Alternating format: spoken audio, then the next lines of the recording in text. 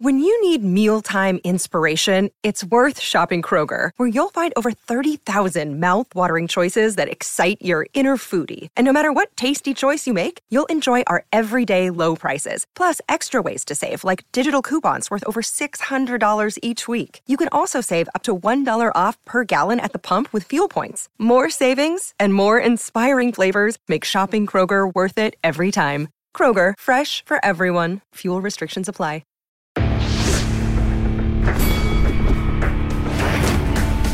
Reveille, reveille, donks. Look at us now, tip to tip. This is our life. This is our passion. That's the spirit we bring to this show. I'm Luke Thomas. I'm Brian Campbell. This is Morning Combat. Back in the saddle again here on this Wednesday, June 22nd, 2022. That's a lot of twos, 22 twos. Hi, everyone. My name is Luke Thomas. I am merely one half of your hosting duo, joined by the returning King of Connecticut himself, my friend and yours, the beige one. He calls himself a bunch of names that don't make sense given who he is, but hey, who cares? Who's fact-checking around here? It's Brian Campbell. BC, how are you doing, son? Back in action, Luke, refreshed from an incredible vacation in your city, Washington, D.C. I know, Luke, a lot of people are looking for the juicy details. Did we hang out? Did our family members get along? You know, did we blow up each other's spot? I mean, you know, how did it go? It didn't go, Luke. It didn't go at all. Unfortunately, my son caught ill the night before. Luke, I was faced with a difficult decision. Potentially infect Columbia, the nation, or the District of Columbia, and I just want you to know I chose the latter, Luke. Okay. Well, yes, I'm glad to hear you do that. Very quickly, tell us about your impressions of my city, but also everyone's city who lives in the United States. It's the capital. What'd you think? Look, this was a tremendous vacation. Staying down there, I believe they call it the District Wharf. Luke, is that it? Is that what they call it? Just the wharf, yeah. Luke, this was great. Now, do I have negatives about your city? Yeah, the price, people's attitudes. Separate from that, Luke, this is a beautiful, amazing, historic, fantastic city that I probably, checked 1/50th of the boxes in terms of big ticket items I could have saw. But my family bounced back quickly from being under the weather, and we had a great time, Luke. Saw the hits. What? Dude, tell me if I'm wrong here, okay? I don't want to, steer this podcast into the ditch here. But that National Mall, Luke. And there's no Spencer's Gifts, by the way. You know what I'm saying? But that National Mall, Luke, there's almost, and I don't get down on politics. You know that about me. There's almost like a sacred, spiritual feeling there when you're walking up and down it. I'm on the steps. There's Lincoln. I'm looking across. There's Jenny from Forrest Gump coming out of the water. It felt special, Luke. And I had a great time in your city. I mean, dude, what a place, right? I can't believe I've never really been there outside of a few quick stop-throughs. Yeah, and the place he's talking about, for folks who don't know, it's basically the patch of grass, or it's a little more than that, between the Senate building, which is the Capitol, and then the Lincoln Memorial. It's everything in between, which would include the Washington Monument, and just tons of green space. The World War II fountain, Luke. Big ups to that. Okay? Yeah, Tukey had a big meltdown there one time because she wanted to swim in the water, and we didn't let her, and she howled, and we had to leave, so that was a fun day, but... The point being is, yeah, it's a tremendous place. I'm really glad you guys had a great time. I do want to focus in on one thing, though, which was you said it was expensive. Now, I do recall one person from Connecticut telling me I was out of my mind for saying, wow, this place is really expensive. Like, it's hard to get things affordably priced here. And then you come down here, and I got a barrage of texts being like, yo, this city is expensive as shit. Yes, it is, Brian. First of all, I live in suburban Connecticut, which ain't easy, right? I live in a poshy area. I've done a lot of time, Luke. New York, Vegas, L.A. I know expensive shit. Dude, I didn't see any signs for an $85 haircut, so I'm not letting you off that hook. But I will say, you can't do anything with two people that doesn't cost $50. Get a coffee, get an ice cream, go to the, you know what I'm saying? There's nothing you can do in that city that isn't like, here's another 50, here's another 50. And look, why are people angry as shit in that city? Like, people just have dude, I come from the tri-state, no eye contact, get about your business lifestyle. I thought I was entering at least the barriers of the South. Dude, that ain't the South. That ain't shit there, Luke. No, you have to go to like middle Virginia to start really feeling the South. Now, when you say people were unfriendly, were they unfriendly or were they just no-selling your jokes? Which is it? Oh, well, they no-sold my entire family at every turn. Basically, here's how I sum it up. the service workers of all different ages, backgrounds, varieties really make you feel like you're doing them a disservice by asking them to serve you in their job. That's really the issue I have, Luke. Okay, you know what I mean? There might be some of that. You can see where I get it from if that helps you at all. But yes. I am glad you had a great time. I am glad you're refreshed, and I'm glad you're back on the show because we have a big show today, dude. We have to get to, let's see, we've got a UFC Vegas this weekend, an insanely good card, back to back off the other one. We also have a phenomenal Bellator card on Friday night. Plus, we have to get some stuff to react to with you. So, thumbs up on the video if you're watching. Hit subscribe if you're on YouTube. If you're listening on your favorite podcast platform, give us a nice review. We appreciate it when you do. You can reach the show at any time, morningcombat@gmail.com. We will have you seen this shit today. BC's got one locked and loaded for us. Looking forward to seeing that. But if you want to reach the show for any reason, you can do so there. Obviously, Showtime.com is the label that pays. Showtime.com. Get a 30-day free trial. If you like it, you can keep it. If not, you can bounce. You can watch Bellator this weekend. You can watch the old Moose defend his title against Johnny Eblen, which we'll talk about here a little bit later as well. Hey, how about your interview with Danny Sabatello? Good Dude, shit, Luke. Dude, wow. Sabatello is fucking hilarious because I asked him, I'm like, so when you size up the opponent, like, what exactly are you looking for? And he sort of like, he read it to me like an offensive coordinator telling me about like what plays worked in the game. He was like, listen, upon doing research and looking at the tape, my biggest takeaway is he fucking sucks. And I was like, okay.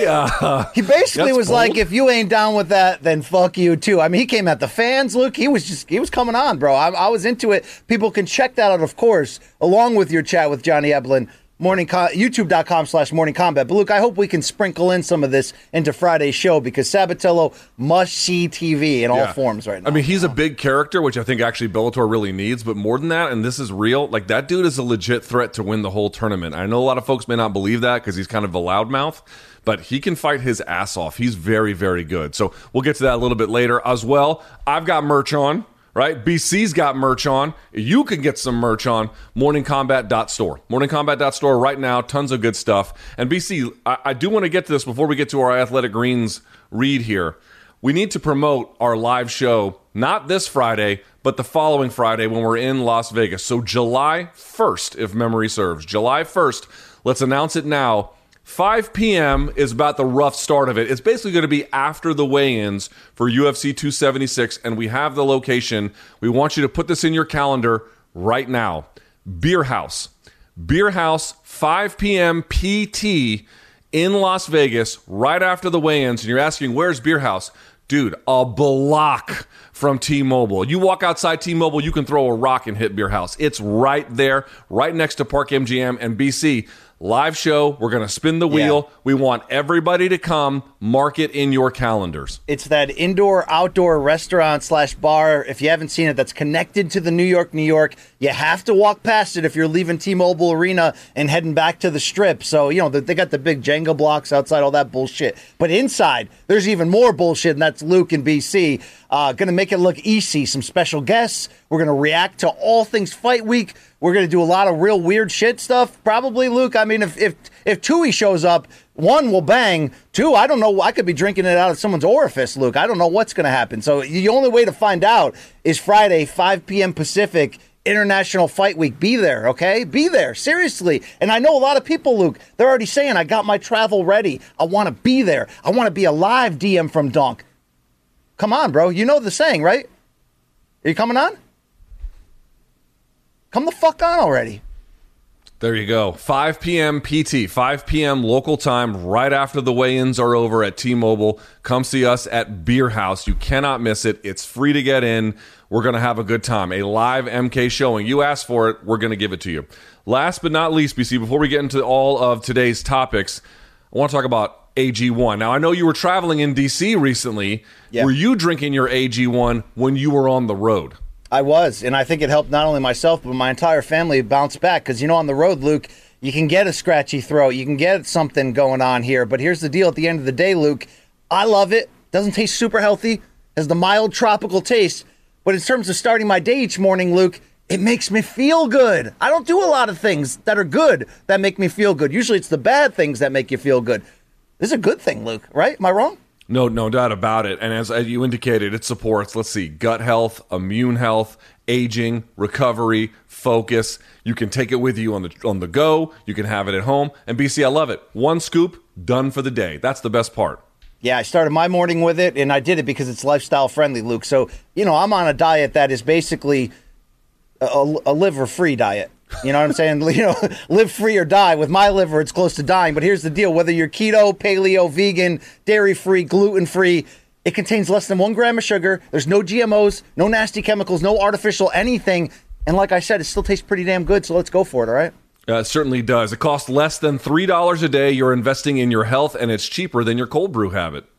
And taking AG is also a small micro habit with the big benefits that we're talking about. It's one thing you can do every single day to take great care of yourself. And don't just believe us. How about Athletic Greens right now having 7,000 or more 5-star reviews, and trusted, of course, by the leading health experts. We're talking Tim Ferriss. We're talking Michael Gervais, brother.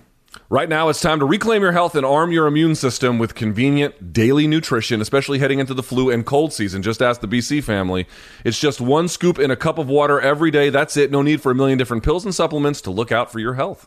Yeah, you down with the green AG, Luke? Yeah, you know me. You know what I'm talking about? And to make it even easier, Athletic Greens right now going to give you, the listener, the viewer, a free 1-year supply of immune-supporting vitamin D and those 5 free travel packs with your first purchase. All you have to do is visit athleticgreens.com/morning combat. And of course, that's with a K, brother.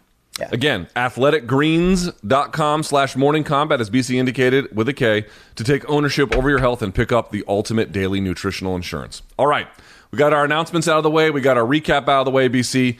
Let's do this. We're going to talk about Tsarukyan and Gamrot in just a second, but you were gone for Saturday's fights. I know you caught up with them. We didn't have a Monday show. We kind of used my post-fight show from the weekend as sort of a Monday filler. We also had a Max Holloway resume review. If you've not seen that yet, that is up, youtube.com/morning combat. But BC, 2 big main event results over the weekend. I would love to quickly get your take on them. We start with MMA. Josh Emmett defeating Calvin Kattar. What's your biggest takeaway from that fight, aside from the scoring being obviously pretty close? Look, such an evenly matched fight. We knew what we were going to get coming in. For the most part, they delivered that.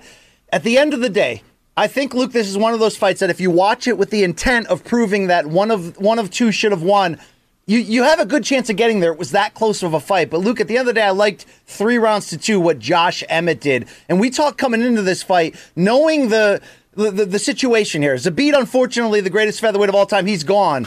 We know we're going to get Max Volk 3 coming up. Somebody, whether it's Yair Rodriguez, whether somebody's going to have to make a big statement to be next.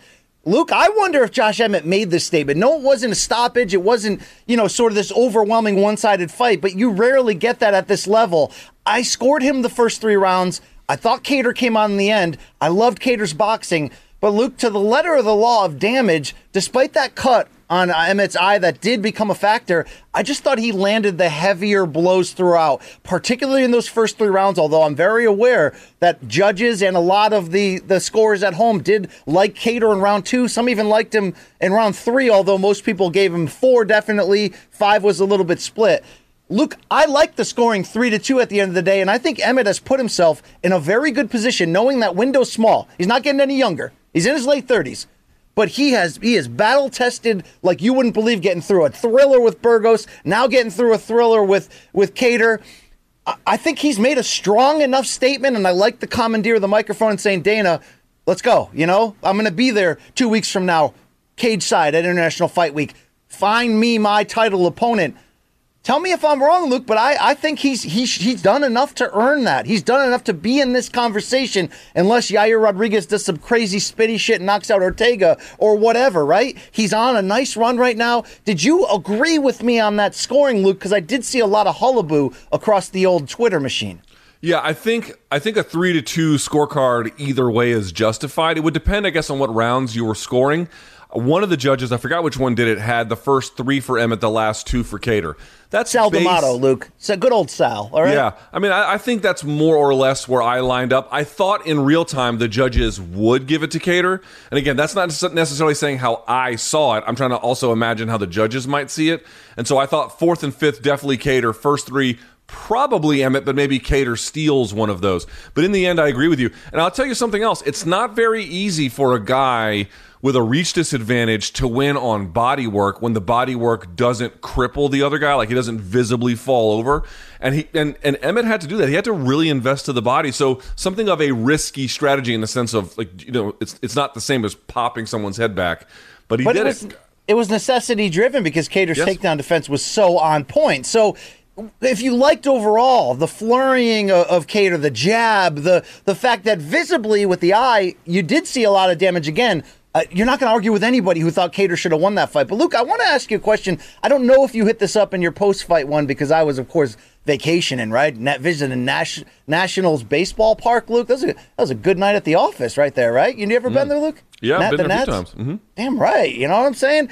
Luke, Tyson Chartier put out a social media post that a lot of people are picking up on in MK viewer Lee James Borthwick, which really sounds like a try-name future, you know, presidential assassinate attempt, you know, type of like Lee Harvey type deal on there. But Luke, he wanted me to specifically ask you on this show, the point of Chartier's social media post was he said he scored it 3-2 Kattar. And if you look at the judges' scoring, if you scored each round based on the majority of the three judges, right? I know in the end it was a split decision because they saw it opposite ways. But if you looked at each round and took the majority of the three judges, this would have been a Kattar victory. Do you think that's enough of a change to the scoring issues we have in MMA, that's more judicious? I thought, even though I liked Emmett better, this was a very interesting statement, because when you go back and look at those judges' scorecards, two of the three judges liked what Kattar did in rounds 2, 4, and 5. There might be something there, Luke. Do you like that idea? I don't hate it. It just seems woefully irrelevant because we're not going to do it. The one thing that stood out to me, BC, was I do believe one of the judges gave Emmett round 4. And that to me is the only one where I'm like, I don't quite get that. That seemed to me a very clear round for Calvin Kattar and not for Josh Emmett. And so I can understand certain pockets going the wrong way. I think that's again, not complaining 3-2 Emmett. But I am complaining if one of the three is round 4. That seems like just bad judging. But here's what this would fix, Luke. I want to jump back on you. I don't want you to punt this or whatever, right? You know what I'm saying? Luke, who is your favorite punter? Pat McAfee? Is that your favorite punter of all time? No, Sebastian Janikowski. Oh, God, yes, because that guy, that guy's done some shit, Luke. Okay, probably off complete of nude women. Yeah, absolutely. But he was a field goal kicker and not a punter, Luke. So you actually are dead wrong in motion right here. Yeah, the point is this. What do we hate most about controversial scoring, typically in boxing, right? Where sometimes we feel like that third judge is so one-sided in favor of the money fighter. How many times do we see this, Luke? Over and over again, where even when the right guy wins, that third scorecard is like 118, 110 Canelo, right? You know, and you're just like, what the fuck? Under this Tyson Chartier explained dilemma, wouldn't that eliminate the outlier? Rather than doing, let's do 5 judges and then eliminate the outlier so we have the 3 scores, you can outright eliminate the outlier on a round-by-round basis if you pick this up. Now, again, I scored it for Emmett. Doing it this way would score it for Kattar, but again, I don't have a problem either way. My point is that in the larger picture, wouldn't this consistently cancel out that disrupted third minority voice when it comes to judging, especially since sometimes guys just miss it completely, or maybe they're on the take? Who knows, Luke, right? We all have our suspicions. But wouldn't that eliminate that bullshit, Luke?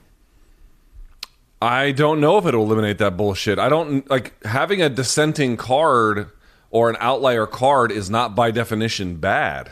In fact, it could be the only one that makes sense. So I don't know why you would want a system that would eliminate.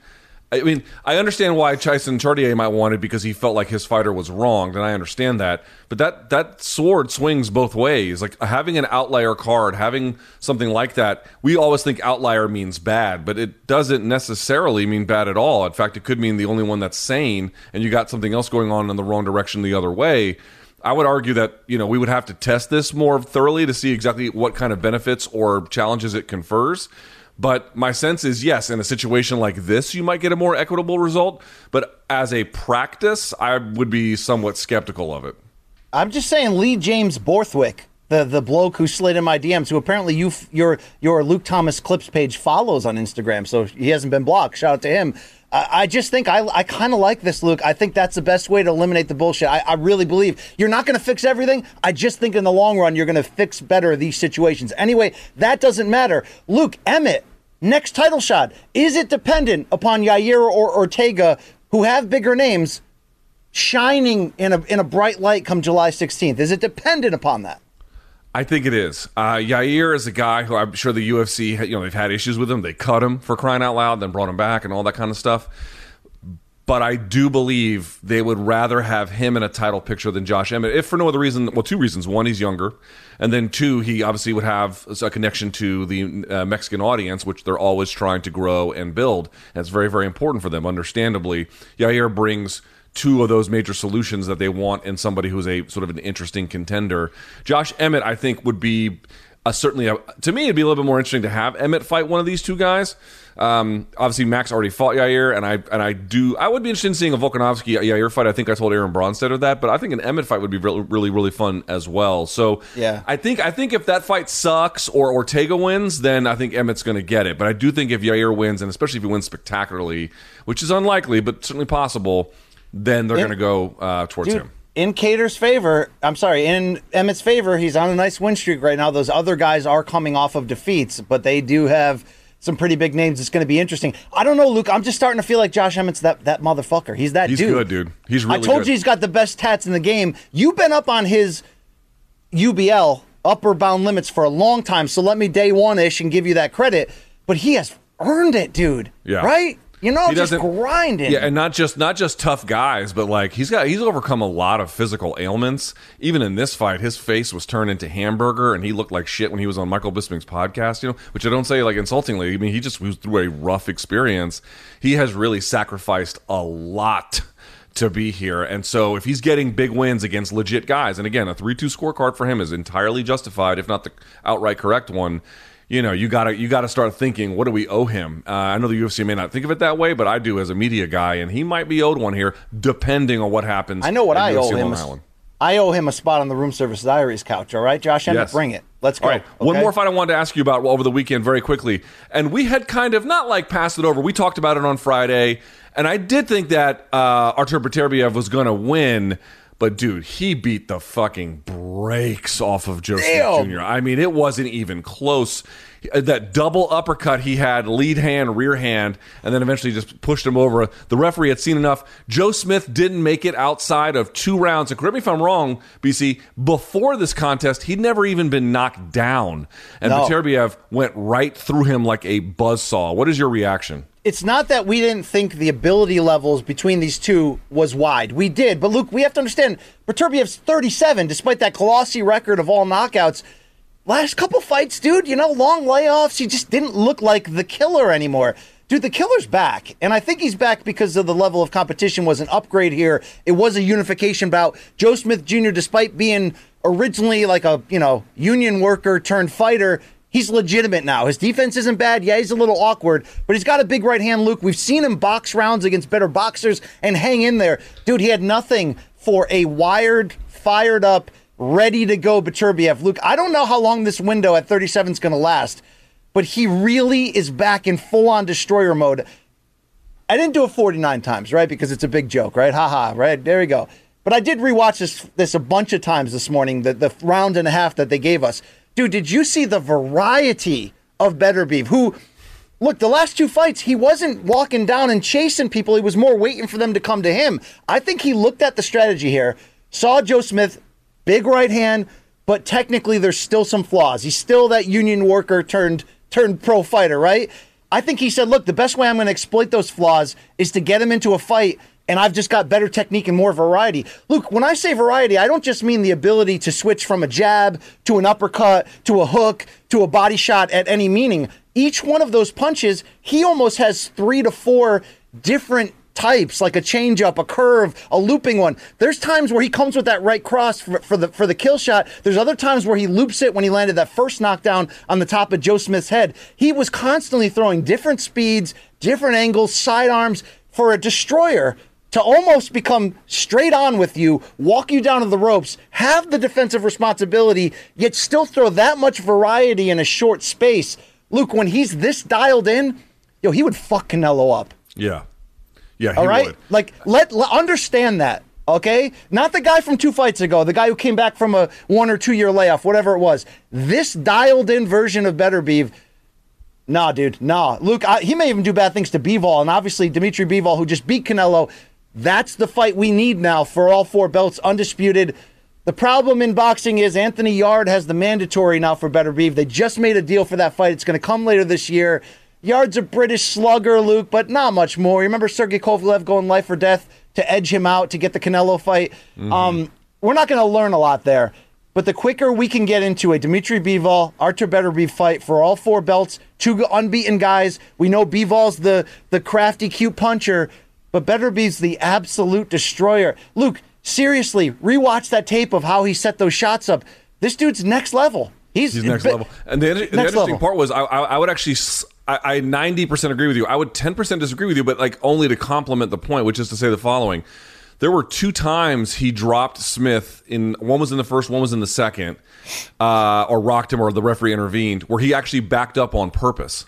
So he was walking him down and then just drilling him. But there were a couple times where he let Smith come to him and still dropped his ass. What do we say about pitchers in baseball when they can, to your point, when they have a changeup and a curve and a slider and a breaking ball? We say that they have good stuff. Dude, Beterbiev just has good stuff. He has so many tools to go to, so many ranges. Because this is the point. Like, oh, well, if he fights at long range, Joe Smith can crack him. Well, he never let Joe Smith really ever do that by virtue of some of the ways in which he was inviting pressure or then delivering it, and then all the different trajectories, all the different openings. They interviewed him. Did you see the interview afterwards? And they asked him, like, what was the strategy here? And he was like, he didn't want to insult the guy, but he was like, yeah, he was really open, so I just looked for the openings. Like, dude, he just saw all the various windows that had been slid open and was just finding all different ways to get in there. Dude, Joe Smith was completely overmatched. That was beating. If you're new to Beterbiev, when he fought Alexander Vodcik to unify titles, they were both unbeaten. That was about 3 fights ago. Dude, he sent Vodcik into retirement, Luke, and that was a guy who was in his prime, almost knocking on like pound for pound attention, and he just absolutely wore him down and took care of him. The fact that he saw, like you said, an avenue to make this a quick outing against Joe Smith because that technique, was a wide gap between them. Damn, dude. Damn. So, look, I don't know if I've ever seen a guy who's this old, yet is 18-0 with 18 first-round KOs, and even though he's got 3, 4, 5 really good wins there, still kind of underexposed. It's going to be fun to see how long he can carry this on because big fights await. Bivol, maybe Canelo. This is going to be fun to see. But when you watch him from footwork to setup, dude, he's just different. And that's the shout out to Mark Ramsey, his trainer. He's got Russ Amber on cuts. He's got Iceman John Scully from Connecticut as his chief second. They know what the hell they're doing there. This guy is, damn, still got it. Still got it. Still got it. 100% finishing record among champions. It's pretty fucking special. So, and that was a unification, too. He has 3 of the 4 belts. Bivol has the other one. It's not like he was fighting a chump. He just made the guy look like a completely lower level. So, amazing for him. All right, BC, let's turn the page here if we can. What a weekend of fights we have coming up. Not a UFC pay-per-view. That'll be the following Saturday. But quality fights just the same. UFC Austin was phenomenal. And UFC on ESPN 38 or Vegas 57, whichever number it is at this point, is also very, very good. I want to go through this, but very quickly, we start with the main event. Arman Tsarukyan taking on Mateusz Gamrot. Now, BC, they're ranked 11 and 12 respectively. Arman at 11th, Gamrot at 12. You would imagine that the winner here moves into the top 10. But the thing that I love about this fight the most is not just that they are very good and very exciting. And I know a lot of folks don't like it for this reason, but I actually really like it when young contenders have to face off against one another to see who's really coming or going. Because to me, the one who loses is not gone forever. They can rally and have a second or third effort in their careers and then get to the same kind of point. We've seen it a number of times. But this is going to be a big decider in 2 very promising careers about who is going to be potentially maybe a title contender in the future, but someone who's really going to be entering that elite space, that top 10 space. I think Arman Tsarukyan is one of the best up-and-comers in all of MMA. Do you agree with my assessment that this is more than just about rankings? This is a bit of a fork in the road, at least for this juncture in their career. Absolutely. I love this type of matchmaking. It's hungry, aggressive. We have two guys that one could be the future. Let's find out, right? It's Ryan Bader versus John Jones back when they were both, largely untested up to that point. Let's find it out right the hell now. But Luke, I think something that I've said it before, I'll say it once more, right? Knew you would make me feel so good. Want to do you right. I mean, look, that's the best 311 song. It really is, all right? No, people forget. You've never even heard their first record, All right, back to this. Luke, we said it before about this lightweight division. 2 years ago, I thought historically deep, and even though now it's been passed by bantamweight on a global level, but certainly within the UFC for depth, star power, etc., dude, it is transitioning very nicely from the older guard, the Fergusons, the McGregors, even Poirier, even, RDA, who are sort of slowly starting to transition out.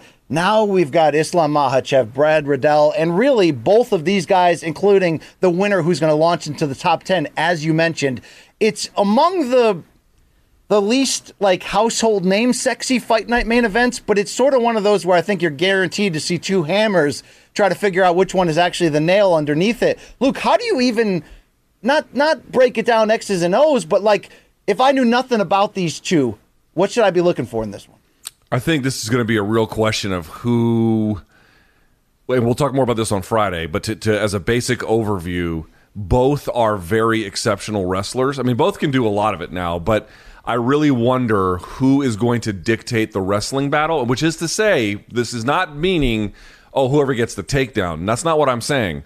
What I'm saying is, who is the dominant wrestler in the sense of, when I want to take you down, I can, and when I want to defend, I can, because both guys have very good offensive takedowns. Mateusz Gamrot lost to Guram Kutateladze, who fought over the weekend, in part because Kutateladze did get taken down a lot, but was fighting a lot off of his back. That's not really Tsarukyan's game that we've seen.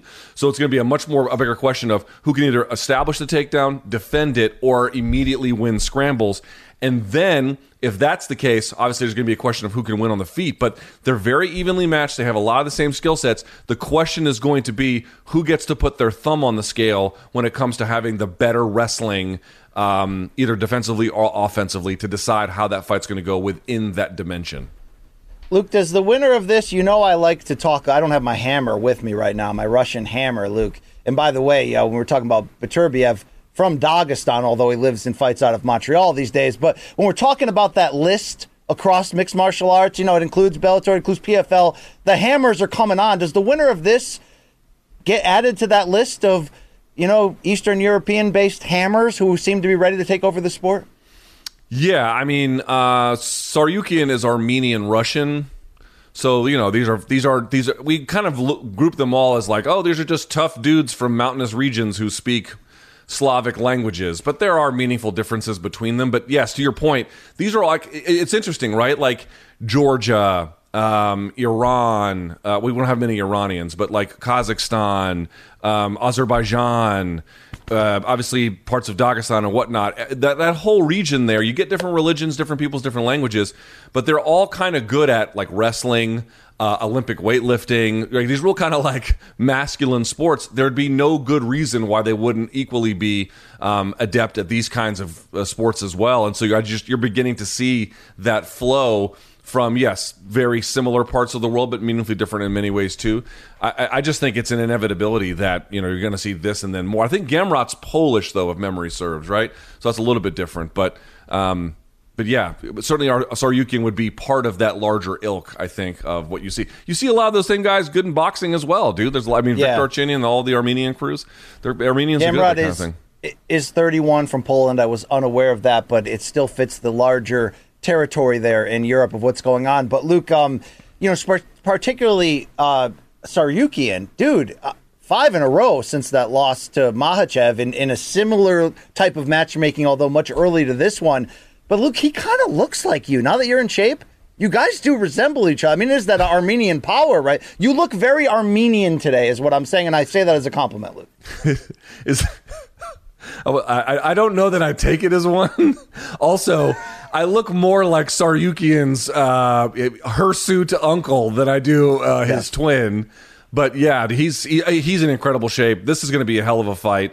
But speaking of guys from that region, BC, whether you like the main event or not, The co-main event, I don't know how you can't. Neil Magny, by the way, give Neil Magny credit. This guy has been asking for the smoke from what's his face? Boars. What's his name? Khamzat Chimaev? Yes, Chimaev. He's been asking to fight Chimaev. He's been asking to fight Hammers. Well, careful what you wish for, because he got one. Neil Magny is going to take on Shavkat Rakhmonov in what is easily the biggest test of Rakhmonov's career, because he has looked, and you would agree, BC, he has looked very, very good, but he's not fought anybody this experienced, anybody this talented, anybody who's got an interesting frame in the way that Magny does. What a fight in either direction. What a win it would be in either direction. Absolutely. And on top of that, this isn't a Magny who's only made his name on being the guy who fights the people that no one wants to. He's won 5 of 6 coming in here, Luke, and that only lost a decision that went the wrong way against Chiesa, and he was, competitive like he always is in all of these fights. 31 years old, you could argue is putting together the best sort of run, that we've seen up to this point, but look, I have no, misgivings here. If an alien would walk off a ship tomorrow and put on a singlet and no one wants to fight him, Neil Magny's going to fight that alien, Luke. So he is that dude. He's that difficult out. He's got that cardio. But damn, we're going to find out right now how good your boy Shavkat Rakhmonov is. And damn, has he looked really good. In fact, Luke, that list of hammers that we're talking about, you can't put him above, Makhachev right now, but he's pretty damn high up there, Luke.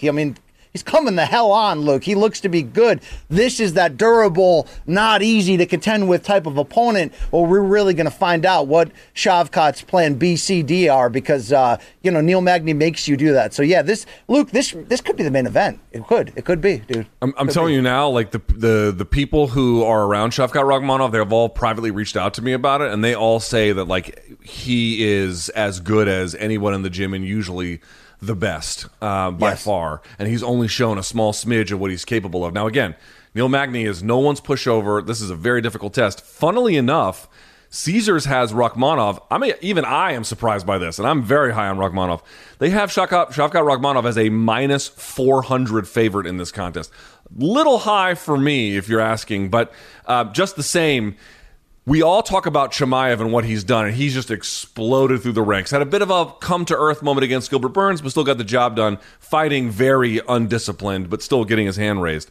Rakhmonov is taking a much different approach, much slower, steadier, kind of, I'm going to build the quote-unquote right way to get there. I'm telling you, we'll see what happens on Saturday, but if he makes, not short work, but if he really shines against Magny, it's not just that there's a meeting between Shavkat Rakhmonov and Chimaev headed down the line. It's that Rakhmonov might have actually been the guy who, because of his development process, gets to the point where he needs to be in the right way, even though he got there a little bit slower versus Chimaev. Something to think about.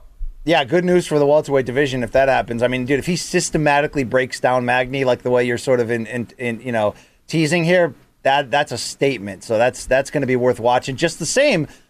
What if that gas tank looks a little pulled on come late round 3? This is in play here against Magny, so we'll see what happens. Luke, I can't help but look up and down this card and see flyweight JP Bey's back on after the very public breakup there with Cheyenne Vlismas. Big win for Roman Dolidze on Saturday, just the same if you want to link the conversation together. But you're not into the idea of a catchweight bout between them for talk about a Money in the Bank briefcase there, Luke, for the winner. No? Nothing?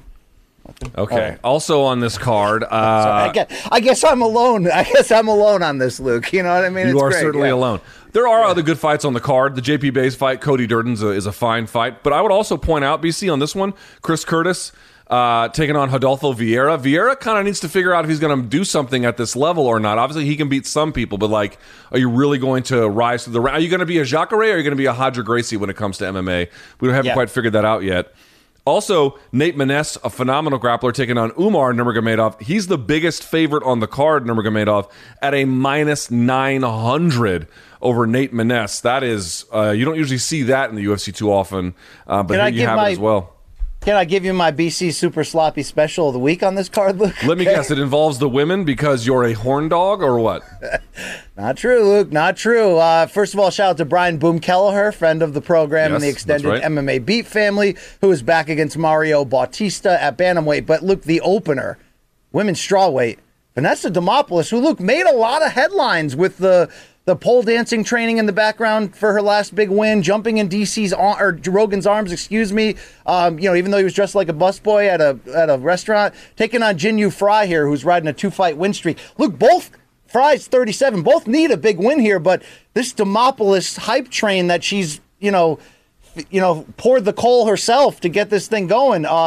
Let's see if she can continue it. Look, you don't like these undercard freak shows would be a very not correct word. Yeah, it's not a freak show fight at all. These are professional fighters climbing the rankings, no question about it. But when somebody uses sort of the outside the cage, like the post-fight interview, to become like, oh crap, I kind of need to see them more, you can't deny me that Demopoulos has become that. Am I right, Luke?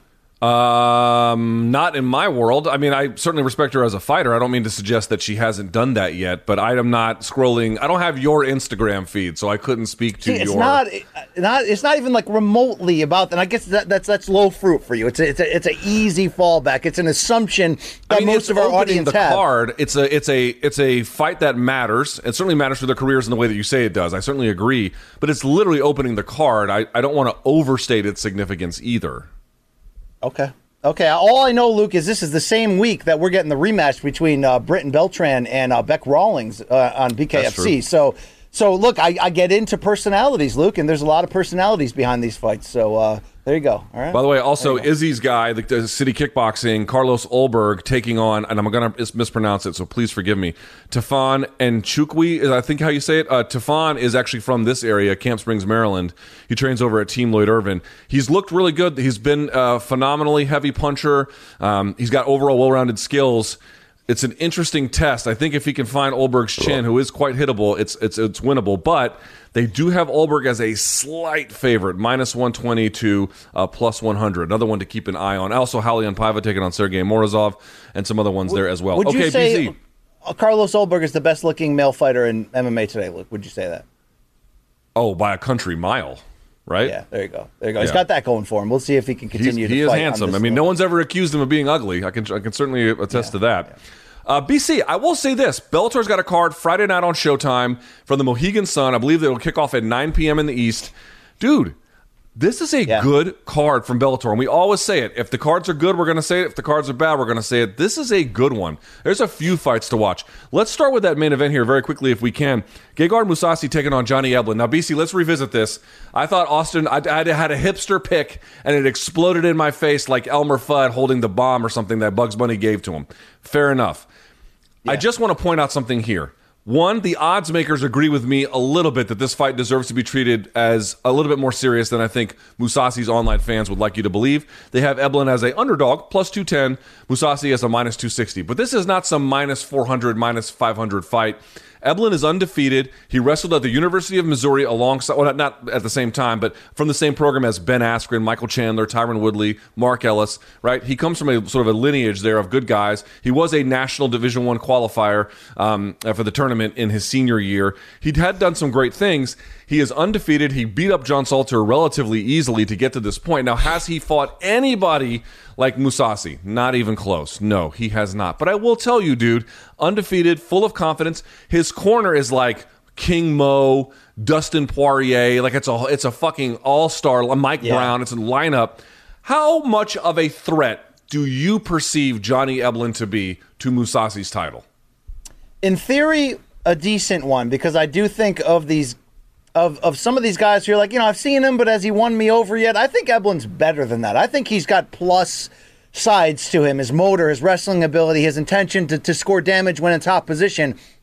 But, Luke, dude, this version of 36-year-old Mousasi, like you've openly said, you kind of missed it, you kind of had questions. Dude, he's 12-1 since 2015, okay? And, that list of guys he's beat is, I'm going to pull Luke Thomas and go up and down the wiki, but it's like, Maheta Santos, Vitor Belfort, Uriah Hall, Chris Weidman, Alexander Shlemenko, Rafael Carvalho, Luke, Rory McDonald, Lyoto Machida, Doug Lima, like Salter, Vanderford. Like, he has been on a tear, and I think it's because of the late 30s efficiency that he sort of found himself in right now, uses his wrestling in very credible ways when needing to offensively, but just distance. I mean, he's always been a very accurate striker. He's just he's just operating on all cylinders right now. And Luke, I loved that speech he gave after dominating Austin Vanderford about, for the first time in my life, I feel like I'm the best in the world. I fear it's going to be too much, even for a guy like Eblin, who, for a contender comparative to guys like Salter and Vanderford, I think he's got another gear. I think he's going to make this a close fight. But I still think this is no question Mousasi's fight to survive and advance and show us what he's got. Luke, do you have any reasoning why Mousasi doesn't get talked about for going 12-1 in the last 7 years against pretty damn great names across the board? Two reasons. One, you could argue he should be 11-2 because I thought Shlemenko deserved that win. You're right. I thought Shlemenko beat him. But okay, that aside, and that was his first Bellator, I think his first or second Bellator fight. He was still getting the jitters out, so whatever. That aside, you're right. He has gone on an incredible run. I'm not exactly sure why it's gone somewhat unnoticed, and even by people like me who are forced to pay attention to it and have to, and I kind of put it to the side. One reason might be that, McDonald and Lima were naturally undersized. That's something that, right? And who is Austin Vanderford in the sense of, what has he done, right? He's did good things, but he never fought like anybody like Mousasi, so he was kind of overmatched in that way that I certainly found out the hard way after the fact. But beyond that, I'm not entirely sure. But I agree with you. His run of late, he has really come alive. He's put all of the pieces of his game together. The only reason why I think I'm not going to say that people need to be like, oh, Johnny Eblen's going to be the new champion. Certainly it's possible, but I'm not going to go here and declare it to you as an inevitability. But I would ask for people to take Johnny Eblen seriously. And the reason why I say that is, again, undefeated, young guy, blah, blah, blah. But he's just got really, really, really, not just good takedowns, he's got strong control. Now, he doesn't have the passing or the positional dominance that Lovato Jr. had to beat Mousasi. That part is lacking. But and we'll see how much ground and pound he actually is able to employ on a scrambling Mousasi. But I do think he's going to be the stronger guy. He is going to be the far better wrestler. He's also going to get hit a lot more, which is going to change the equation too. But the reason why I think he's a threat and why the odds are not close, but closer than you might imagine them to be, is because this dude has suffocating control on the ground. He's very good. As you can see here, he's got good sub-defense. He's relentless. He's a threat. I don't know how much of a threat. We're going to see. But if this is, I'll say it this way. If Mousasi is dialed in, there shouldn't be a reason that he loses over the course of 5 rounds. But if he doesn't take Eblen seriously, he is an upset threat here. And I do think that deserves to be mentioned. Yeah, no doubt. It's not as if this version of Mousasi isn't, potentially able to be outworked or whatever, but Eblen's going to have to raise his game to get there. And I do want to double back. You mentioned, the consecutive wins over Lima, or not consecutive, but Lima and McDonald, who are smaller guys coming up. That does package in the same 4-fight stretch in which Gegard lost the title to Lovato by majority decision and then bounced back by beating an old Machida by split decision. So I could understand during that stretch, it didn't look something during that stretch, Luke, relit the fire. Yeah. And you are certainly seeing the benefits of that. But look, this card is very good because I'm so excited about what's going on in the Grand Prix. But this main event, don't sleep on it. This is going to be fun to see whether we've got another, who's the welterweight champion that just kind of came on and started coming on so much that I can't even remember his name in real time. Logan Storley. No, the welterweight champion, the real one. Amosov. Yeah, Yaroslav Amosov just kept escalating to another level each fight. Eblen has got a little bit of that going for him, Luke, where I would not, to your point, be blown away if he stepped up. Because sometimes it just takes getting to that next level and to raise your own game, to match it, which is why I think Beterbiev looked so great against Joe Smith in boxing last weekend. And I think you're going to see that here, Luke. So, wow. By the way, when you interviewed Danny Sabatello, did that energy feel or taste anything like what you get from me on this show 3 days a week? That was like, if I could make a fast food comparison, that was like Five Guys, and you're more like Arby's. You know what I'm saying? You're like a beef and cheddar. I mean, the Jamocha shake is so underrated that I'll take that comparison, but it doesn't make any sense. Thank you. It doesn't make any sense at all. Yeah. Speaking of Danny Sabatello, so the Bantamweight Grand Prix continues. This is one of the great things I think Bellator is doing. And you pointed it out, BC. The Bantamweight division isn't just good in UFC. It's good in a lot of places, including, but not limited to, Bellator.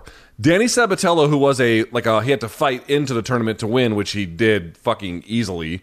now takes on Leandro Ego, who is much more experienced. This was so funny. I told you yesterday, I asked him, like, hey, what'd you make of Leandro Ego? He's like, yeah, he fucking sucks. Like, he just went on and on.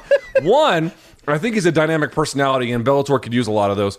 Two, dude, do not lose sight of the fact this guy was, I think, a Division I national qualifier for 3 years at Purdue. He can wrestle his ass off. He has all the confidence in the world. He's a very good athlete. BC, he can scramble. He's quick.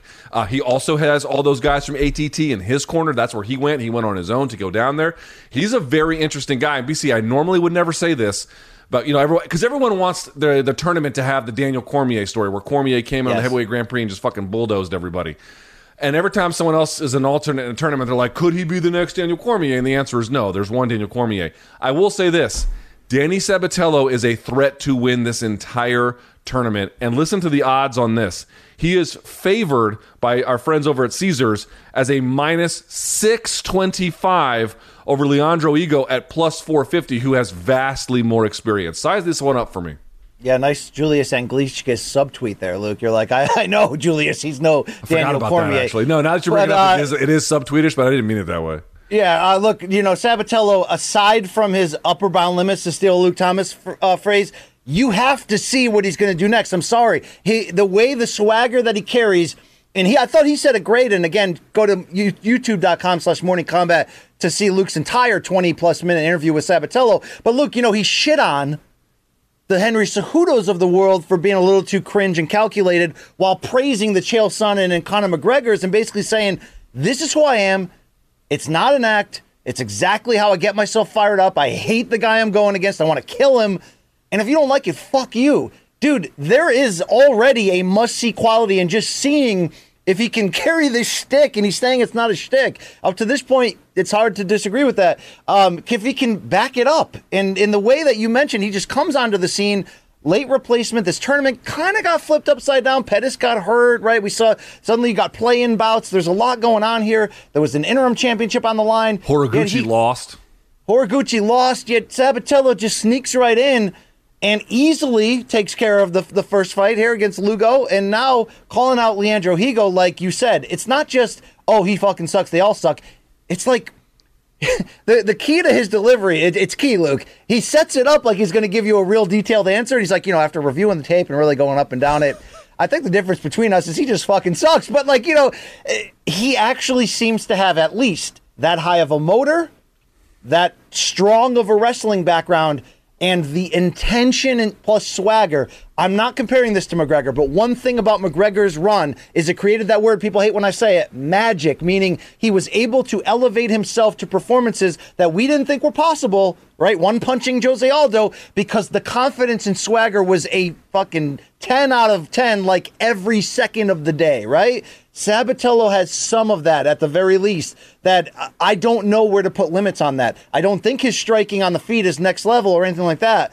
But if he's able to get the fight on his terms, Luke, he may be able to just outwork even elites. Like, he has one of those plus motors mixed with that. Would you compare his swagger plus wrestling to the Bellator version of Ben Askren when he used to ride people from behind and just like drive them into the ground? He doesn't have that funk style that Askren was famous for. But like here, to this point here, where he's got wrist control and he's like signaling to the crowd to like cheer and stuff like that, he does have a little bit of that verve where he just knows he's so much better than them in these positions and wants to act out in that kind of a way. Yeah, in that sense, they are quite similar. Now, he goes on a 3-fight win streak, so he's coming in here in a good stance, although we've seen him before step up and lose. He got stopped by Aaron Pico. This is going to be a big test, I think, for Sabatello. He may walk through this with the ease that he did in the qualifying rounds, and we may be having, the conversation's going to get escalated in terms of his future and, would we even like him to win this championship right here in this tournament? But I think this is a good test on paper just the same. Even if it ends up going that way, this is the right type of next challenge that I want to see to find out if Sabatello's game is anywhere close to his level of confidence. But you know your boy BC loves that 80s wrestling shtick he's got going on, Luke. I don't think it's cringe. I think it's right on the money right now. It's a you got to tiptoe that line and not get, I think he's doing it perfectly. His outward business proposal that he's selling you through the camera, it's working, dude.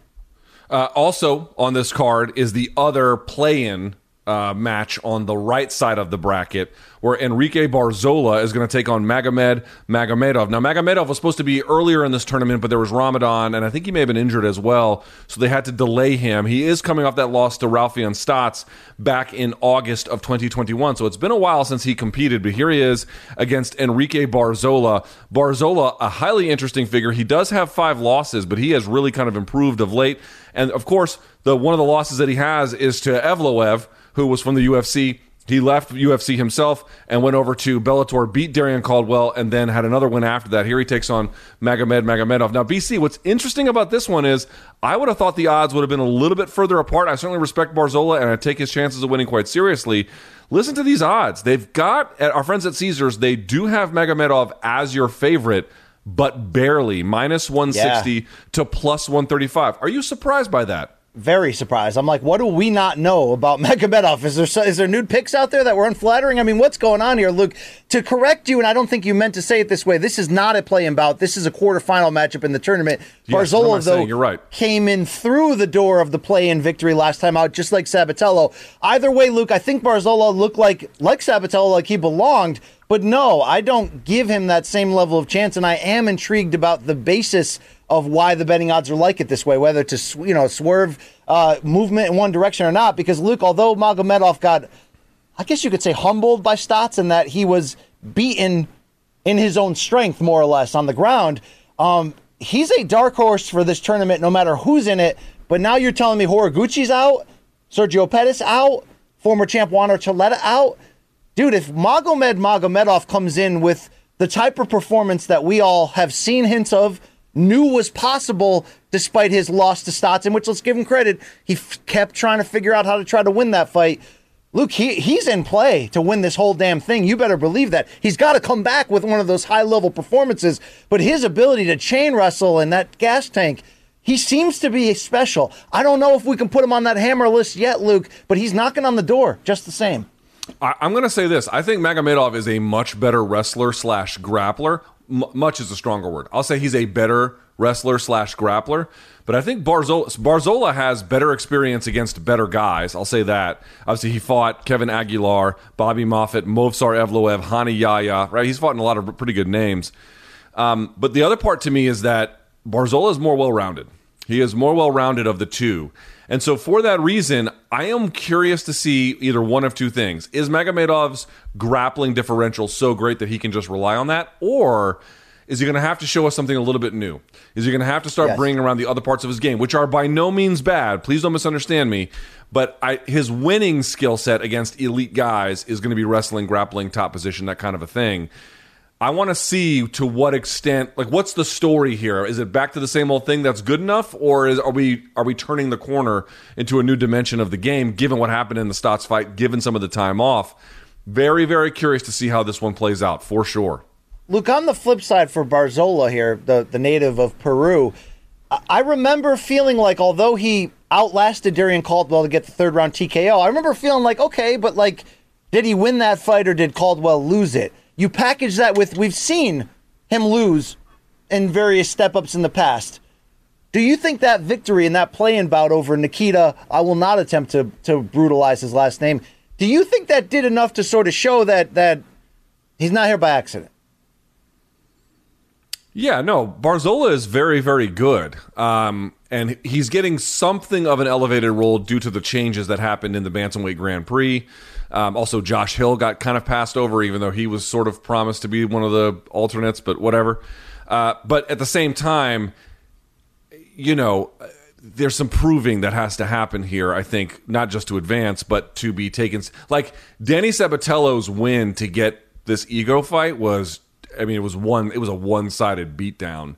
We need to kind of see like what Barzola is going to do against a much more established figure in this Bellator bantamweight division, you know, to take him seriously as a threat. That's sort of where I'm at. It's like, okay, you might be able to advance and win, but how seriously do we take your chances to win this? I'm not going to say Sabatello I favor outright to win the whole thing, but I definitely think he is, at a bare minimum, a dark horse to win it. Barzola, that remains unclear to me at the moment. I guess that's what I would say. There's good fights, man. I'm looking forward to this. Shout out to Scotty Cokes and company over there at Bellator. Luke, quickly, we mentioned Peru. You know our listener, Hardcore Lee, right? Trains at Nick Newell's gym in Connecticut, wrestled at Duke. He sent us those Peruvian sauces because his wife is of that background, Luke. Yep. He's been on record multiple times saying Luke needs to understand that Peruvian food is the alpha in South America. It's better than Colombian, like by a lot. Luke, can you speak to that again? Yeah, he's right. He's right. No one denies that in South America. Okay. Like, no one denies that. Peruvian food is by far the best food. There is something to be said, though, that, like, overall Peruvian cuisine is better. And I don't know if you're aware of this. There's a giant Chinese influence in Peruvian food. That's why they have chaufa, which is like their version of fried rice. It's amazing. And also, they like one good thing about Peru is like they also have a lot of good seafood and ceviches. They're famous for it. I will say this, though. Peruvian food, on balance, is the best in South America, but they don't have the best steak. I've actually found that like the red meat and the way in which it's cooked, like in Argentina, parts of Brazil, including even Colombia as well, they have a dish called sobre barriga, which is like unbelievable. That individual dishes can give Peruvian food a run for its money. But on totality, yes, Peruvian food is the best by far. Luke, can you speak about Guyana at all? You never talk about them. They're in South America. I don't know much about Guyana. I hate to admit, but I'm woefully ignorant about it. They like cricket a lot, but shout out to all the Guyanese MK fans that I know are out there.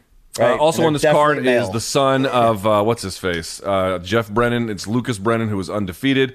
Kat Zingano was on this card, taking on Invicta champ Pam Sorensen. Also, Brent Primus taking on Alexander Shabili. I'm sure I'm mispronouncing his last name. He's another top prospect at 155 pounds. Sobajo Masi's on this card. Speaking of Colombia, Alejandro Lara is on this card. And top prospect, keep an eye on him, Cody Law, undefeated at 6-0. Yes. He's probably going to move to 7 Dude, here. Cody Law is really good, so that's someone to watch. This is a loaded preliminary TV card, which I know airs live on YouTube, right? On the Showtime and Bellator channels, also on Pluto TV. So if you want to check that out, I'm sure one or two of these gets bumped up to the main card by the end of it. But Luke, Anatoly Tokov at middleweight, he's taking on Muhammad Abdullah. Dude, he's a grinder, Tokov, man. Yes, he's a 30-3 is his record. He's unbelievable. Also, BC, Rat Garbage is on this card. Mandel Nalo. Yes, Rat Garbage opens the card. Dude, that's must-see TV unto itself. But Sobajo Masi as well. Luke, you mentioned Alejandra Lara. Dude, she needs a very impressive win, Luke. It's going in the wrong direction quick for somebody who's who's some issues, I think, with her overall development. She had some good progress for a while. It's kind of stalled. I agree with you. I think to do something else in the sport, it's going to have to the level's going to have to be raised a little bit. So I believe she's Colombian, Luke. So she is. She's from Medellin. Best of luck on Friday. We'll see.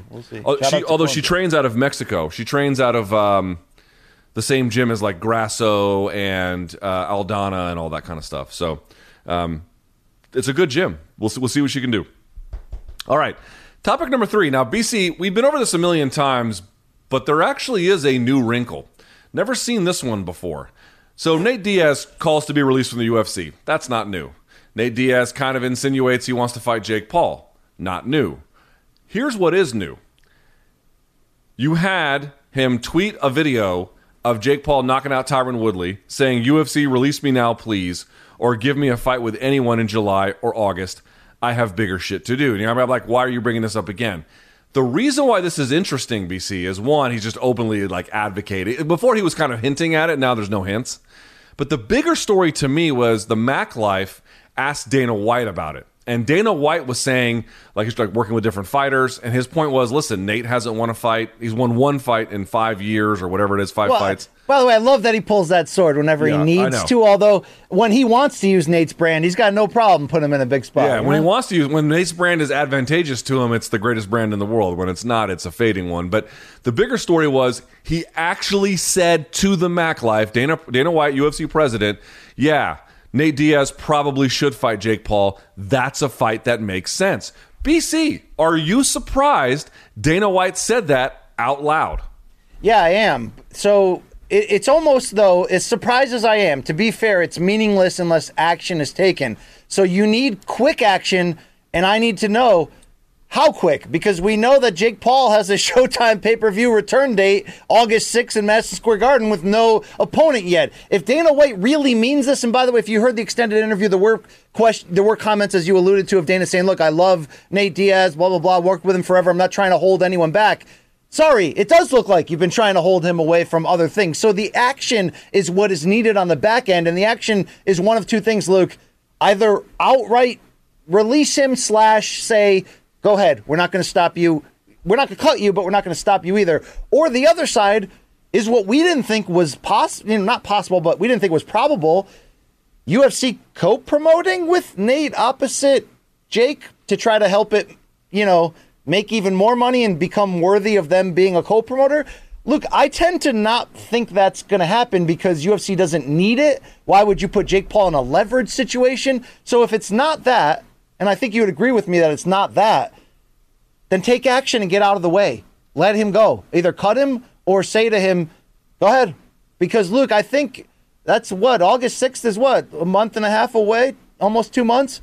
I think Nate would take that fight, and I think that'd be a monster event, whether UFC wanted to be involved or not. But unless there's action, dude, these are just words floating in the ethos, Luke. Like my bad jokes, right? Sometimes I think they're hitting. I think they're slaying, Luke. Like, hey, Dallas, yeah, hello, all right. No, not slaying, apparently, Luke. So hollow bullshit words, I often say.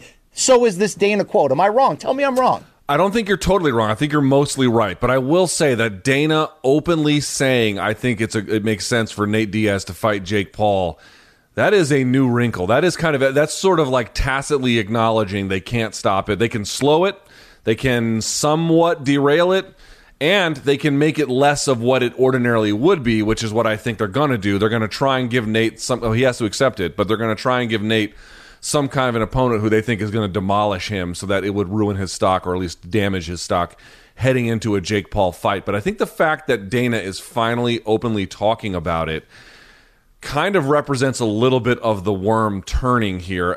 Now, Nate forced his hand by openly using the clip of Jake Paul knocking out Tyron Woodley, where now if you ask Dana, you're a media guy, and you stick a microphone in his face, you have to be like, hey, did you see Nate? Not even making some weird allusion to something. No. He put the clip right in the tweet. You kind of have to ask it. They forced his hand a little bit. But saying as much that's a fight that makes sense is sort of he has always said, I don't quite, the boxing thing is all broken and, these guys are MMA fighters. Why are they boxing? This is the first time I can think of him saying an MMA guy fighting a YouTuber is actually a thing that coherently he can accept and understand. That puts us in somewhat new territory. You're not like me saying, okay, let's have action, because look, it's one thing to say it, but unless he lets him go fight Jake Paul August 6th, it means nothing, right? Or if Dana's smart and if he doesn't want to take part in it, which I don't think he does, wouldn't he wait until after that anyway? So he's saying it publicly. So you're saying it's most likely that he's saying it now, but maybe action comes in a few months after this Jake Paul window? I think what he's trying to do is he realizes he can't stop it, and he realizes that under any condition, it's probably going to do big money. To your point, if he released him this instant and they booked the fight against Jake Paul at MSG, does that do 1 million buys? It might. It honestly might. Dude, it might. It might. It might. But here's what I think he wants to do. I think he has tacitly accepted, or previous to this point anyway, tacitly accepted that that's an inevitability. And I think what they want to do is kind of lower his stock on the way out. Not really to have less combat sports competition, but to lower the potential reward for Jake Paul conceivably winning. And also, let's just damage Nate on the way out. And I don't mean that in a sinister way. This is just what the UFC has often done. I bring it up all the time. I tried it with Arlovsky against Jake O'Brien. But that's what you think they're going to do. So that's if that happens. So what you're saying is you think, okay, Dana said this, but they still want to book Nate in one more really tough fight, against the Chimaev type. Yes. So that means that's not much different. If Nate has one fight left on his deal, how does that change anything? Dana saying that. Do you know what I'm saying? I guess what I'm trying to say is the way Dana is pitching it now is that he's pitching it in a way where it's oh yeah, that does make sense. Almost yes, your grandfather does need to be in a retirement home. Oh, that's the next stop on the train to sadness. And I guess that's where someone like Nate belongs. Again, that's not my opinion. I'm not suggesting that's how I believe. And I don't know exactly how Dana believes it, but the way he's kind of leaning into it is all right, I can't stop this inevitability, but what I can do is I can ruin it a little bit, and by the time it arrives, I can frame it in such a way as that you look at it as something, and we would look at it as less than, Nate versus RDA or something like that. Obviously, it wouldn't be that, but, to really downplay it, to really almost turn it into a bit of a joke. rather than, because, to be honest, if Jake Paul got Nate Diaz in the ring, that elevates Jake Paul's brand, does it not? Hugely. So I was going to ask you, do you think it's, because neither of us believe that Dana's gonna do this in like a co-promotion sense, like Mayweather McGregor, nor do we believe this fight is on that level financially. It's not, but to your point, it's still a big deal.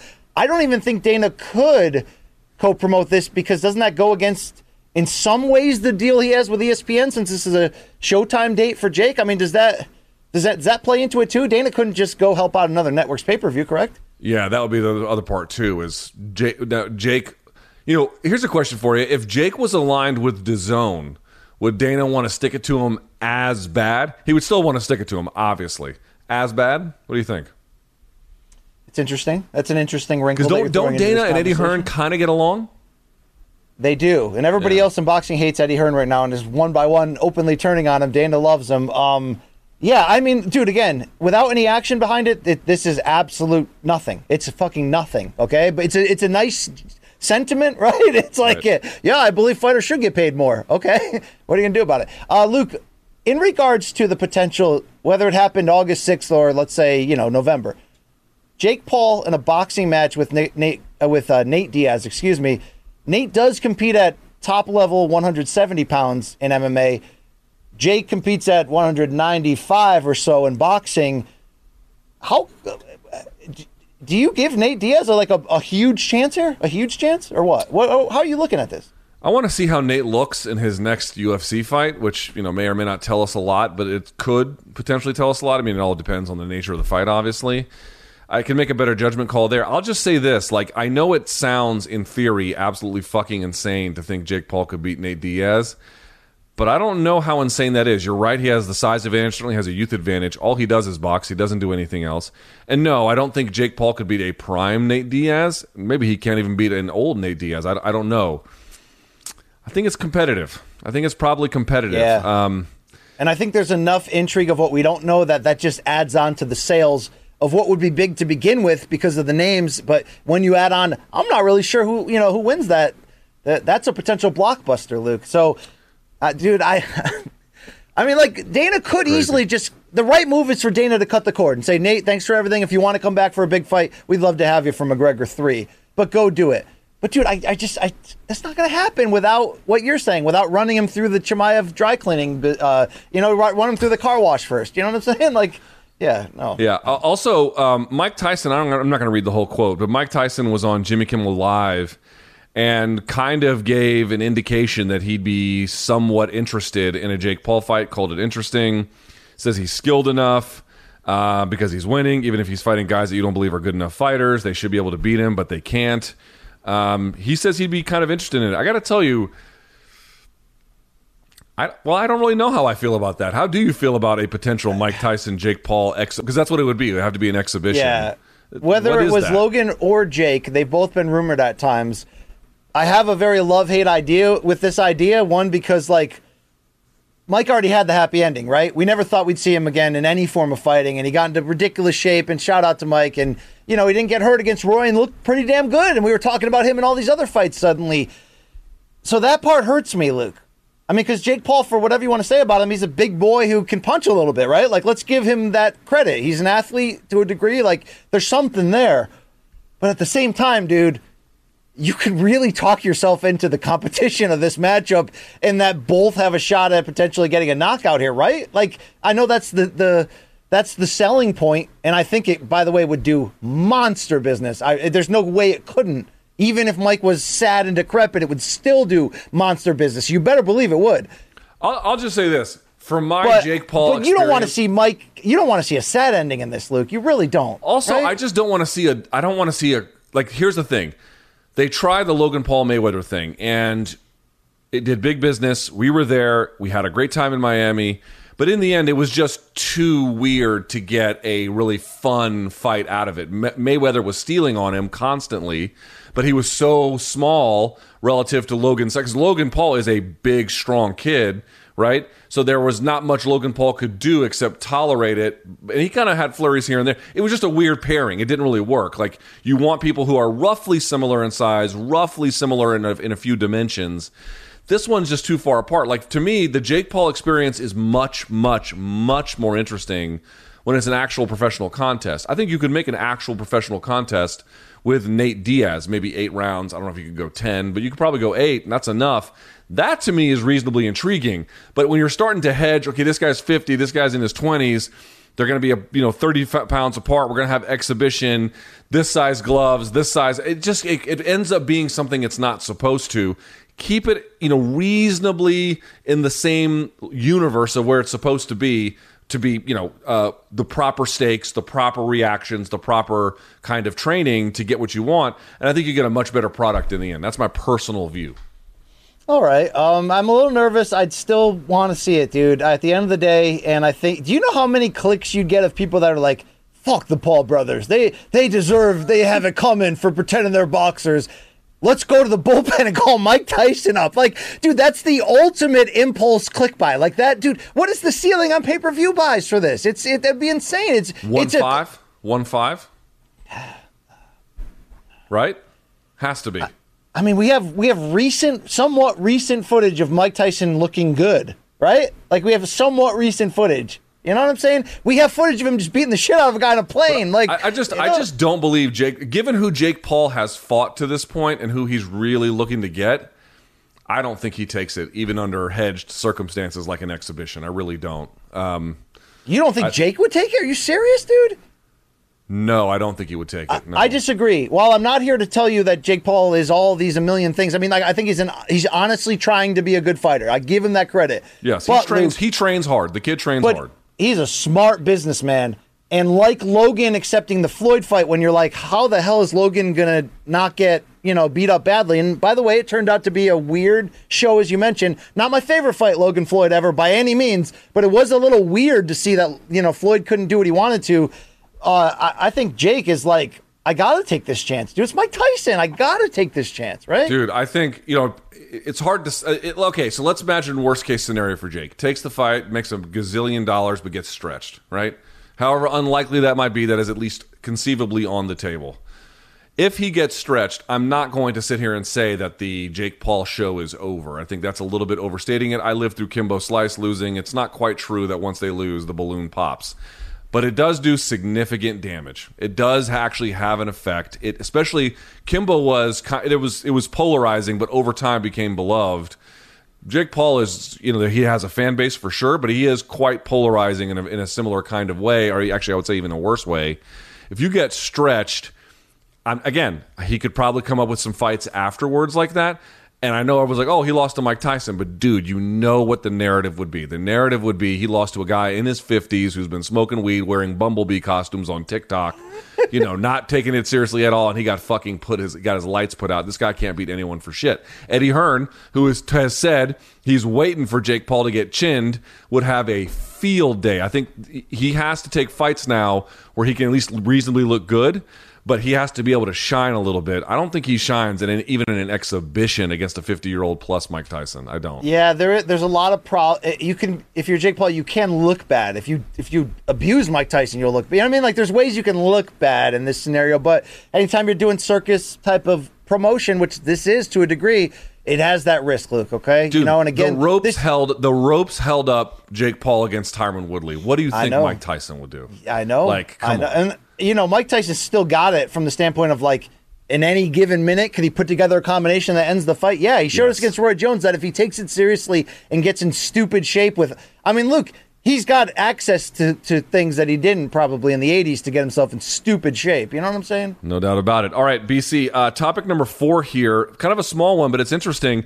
Old Bob Arum is still out here making news. He did a media scrum, and they asked him about Fury versus Francis Ngannou. Here was his quote, well, I think the MMA guy is still recovering from an injury, which is true, but I would love to do that fight, and depending on Ngannou's contract with the UFC, we'd either do it with or without the UFC, but that would be a huge, huge event. BC, would UFC co-promote with Bob Arum? And for folks who don't know, they haven't beefed recently, but throughout the entire 2010s, all Dana White did was call Bob Arum a scumbag who was ruining boxing.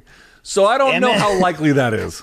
UFC is a bunch of skinhead fans watching other skinheads fight. Yeah. Roll around on the floor is what he said. Yeah, there's been a lot of those takes from a lot of boxing folk. So, no, I don't love this fight, but here's the deal. And I get there's a way that they could make this must-see and very entertaining by, coming together on the rules like they've been talked about. And, of course, we're in the Triller Triad days where could you put small gloves and BKFC-style holding on this fight and make it more interesting? Possibly you could, yeah. I only think Dana White is going to do it, Luke, if there is some form of Disney-related huge upside in him doing them a solid in that regard. Because no one's doubting that if promoted right and using the vehicle, Sports Center on ESPN on in every gym and, in cafe here or there, you know what I'm saying? Like the promotional vehicle-wise, it's a slam frickin' dunk. But Dana has no real need to do it, and I do think it opens up a Pandora's box potentially for the control that Dana and company have over, money and a lot of these negative headlines that are happening because of the control they have. If they give in to Ngannou, yes, they would, get him back under contract, and you can still make Ngannou in ridiculously big fights with, Stipe and Jones and Gane and all that. But it also, Luke, it set a new precedent in a lot of ways. So I don't think it happens unless there is something that can only be done like at the Bohemian Grove among high-level CEOs. Like if Dana's sitting down with Disney and there's giant stacks on the table and they're like, you do this for us. Well, we won't tell John S. Nash about this non-documented budget bonus we'll give you right here. Do you agree with me on that, Luke? That it's certainly possible that everybody involved could say yes to this with the UFC's inclusion in this, right? But it's not the most likely scenario, correct? I think it's the least likely scenario. All right. Then we're on the same page here, Luke. All right. I'm not saying there will never be a scenario where Dana White doesn't. I am not arguing that Dana White never works with a boxing promoter again. That's not what I'm saying. It is entirely possible. We live in a strange world. Strange things happen. But Bob fucking Arum, I mean... No. And even though they would financially benefit on that, on Francis's behalf, I don't think the UFC is all that happy with Francis right now. So, no, I don't perceive that happening whatsoever. Yeah, I fully agree with you on that. I'm just saying it's possible. To close on this before you transition out, Luke, because I think people do care, I wanted to ask you this, if I can remember what I was about to ask you. I'm sure it was great, though, Luke. Tyson Fury. Eddie Hearn has echoed some sentiments I've heard related to Fury constantly saying, I'm retired, I only want to come back for WWE or to box Francis, right? Like you hear that a lot from Fury. Do you agree with Eddie Hearn and some of the dissenters that Fury is not just trying to control the negotiation leverage narrative by doing the whole tease of retirement, but that he really hopes Anthony Joshua beats Alexander Usyk in their summer rematch, and if he doesn't, he may not see the value in taking on someone as hard to deal with as Usyk for all four belts and may consider, using this whole thing as a facade to walk away and avoid that. Do you think there's any levels of truth to that? Yeah, sure. For sure, I think that. I mean, I would pick Fury to beat Francis in a boxing match, obviously. I would pick him to beat Joshua, and I would pick him to beat Usyk. I think Usyk's the most competitive of the three, but I still think Fury beats all of them. And again, we're talking about a Fury who's in shape, ready to go, the whole thing. But at this stage, given how much money he could make one direction or the other, what he has to prove, what he has to lose if something went wrong, if he took one of the tougher fights that he doesn't necessarily have to take, how he might play one opportunity off of the other and hedge it as a way to get certain outcomes that he might prefer, yes. I totally think he's looking at the way in which you described. For sure, yeah. I believe that. I mean, he's always working, right? You know what I'm saying? Like, he's always doing something in a calculated way, or he's just goofing off, and it's hard for us to tell which way he's leaning at that moment. But, Luke, I will say this. If he did that, if Usyk beats Joshua, and we have a chance right now to do a 4-belt heavyweight champion, the biggest fight you can make in the sport, both guys unbeaten, by the way, right? All 4 belts, and he avoided that purposely to go box Ngannou, and didn't. Now, look, that doesn't mean he couldn't come back into the heavyweight boxing. You can last forever. It doesn't mean he couldn't take 3 years off and make money and get fat again and do WWE. You get my point. But in the prime window, if you would allow the narrative to say that, okay, you were unbeaten and you were great, but you didn't try to fight everybody in your era and you walked away from, because look, I agree with you. Fury versus Usyk, which is a hella interesting matchup. Dude, we're both picking Fury. And if they, you know what I mean? Like Fury has so many more ways to win that than an Anthony Joshua would. No, you know what I mean? So, no, I would not accept that. As a public narrative in terms of his legacy, and you could not accept that as a honest boxing fan, Luke. You couldn't. Tell me the truth. You couldn't. Walking away, you couldn't. No, you can't do that. But it doesn't mean he won't do it, especially if the price is right in one direction or the other. So we'll have to see. All right, last but not least, quick hitters, BC. These aren't that great. We'll go through these very quickly. The rest of the UFC 278 card was announced. This, of course, will take place, I believe, in Salt Lake City. This is going to be on August 20th. This is Leon Edwards taking on current UFC welterweight champion Kamaru Usman, who Dana has declared as incontestably the greatest welterweight of all time. What the hell is up with that? Dude, what is that? Just him trying to stick it to GSP? What are we doing here, bro? Yeah, I mean, seriously. Dude, guy you're making money off of, guy you're not making money off of. What do you think the promoter's going to say? Listen, it's not that there's actually not an argument to make for Kamaru if you really want to look at it. And it's difficult because if you just look at title defenses, GSP got to a title earlier in his UFC run by virtue of the way the sport worked back then, where there wasn't this long contendership queue. But I would argue that, like, the guys GSP beat, like, that record, that body of work is better than Kamaru's body of work. Now, you can have a debate about that. It's not, like, an ironclad truth. But, like, to say that, like, Usman is incontestably, undeniably, I think was the word he used, better than GSP, that is not true at all. It's certainly a point you could make, but it's hardly, like, for example, who's the best light heavyweight of all time? It's John Jones with a bullet. Like, I mean, whatever else you want to say, that's the best. And the second best guy, Cormier, is a pretty distant second. Are we saying Kamaru is that to GSP? That's nonsense. That's not true at all. Sorry, Senator. I know Jack Kennedy, and you're no Jack Kennedy. I mean, come on, dude. Like, unless you're just trying to entice GSP to come out of retirement to prove him wrong. Or to shit on GSP, who might be free of his contract, who could take a boxing fight against De La Hoya. There's also that, too. Yeah. All right. Yeah. Also on this card, we talked about it previously. Jose Aldo will be taking on Merab Dvalishvili, which is a fun fight. This one was interesting. It was supposed to happen in, I think, even before this, but was supposed to happen in July. They moved it to August.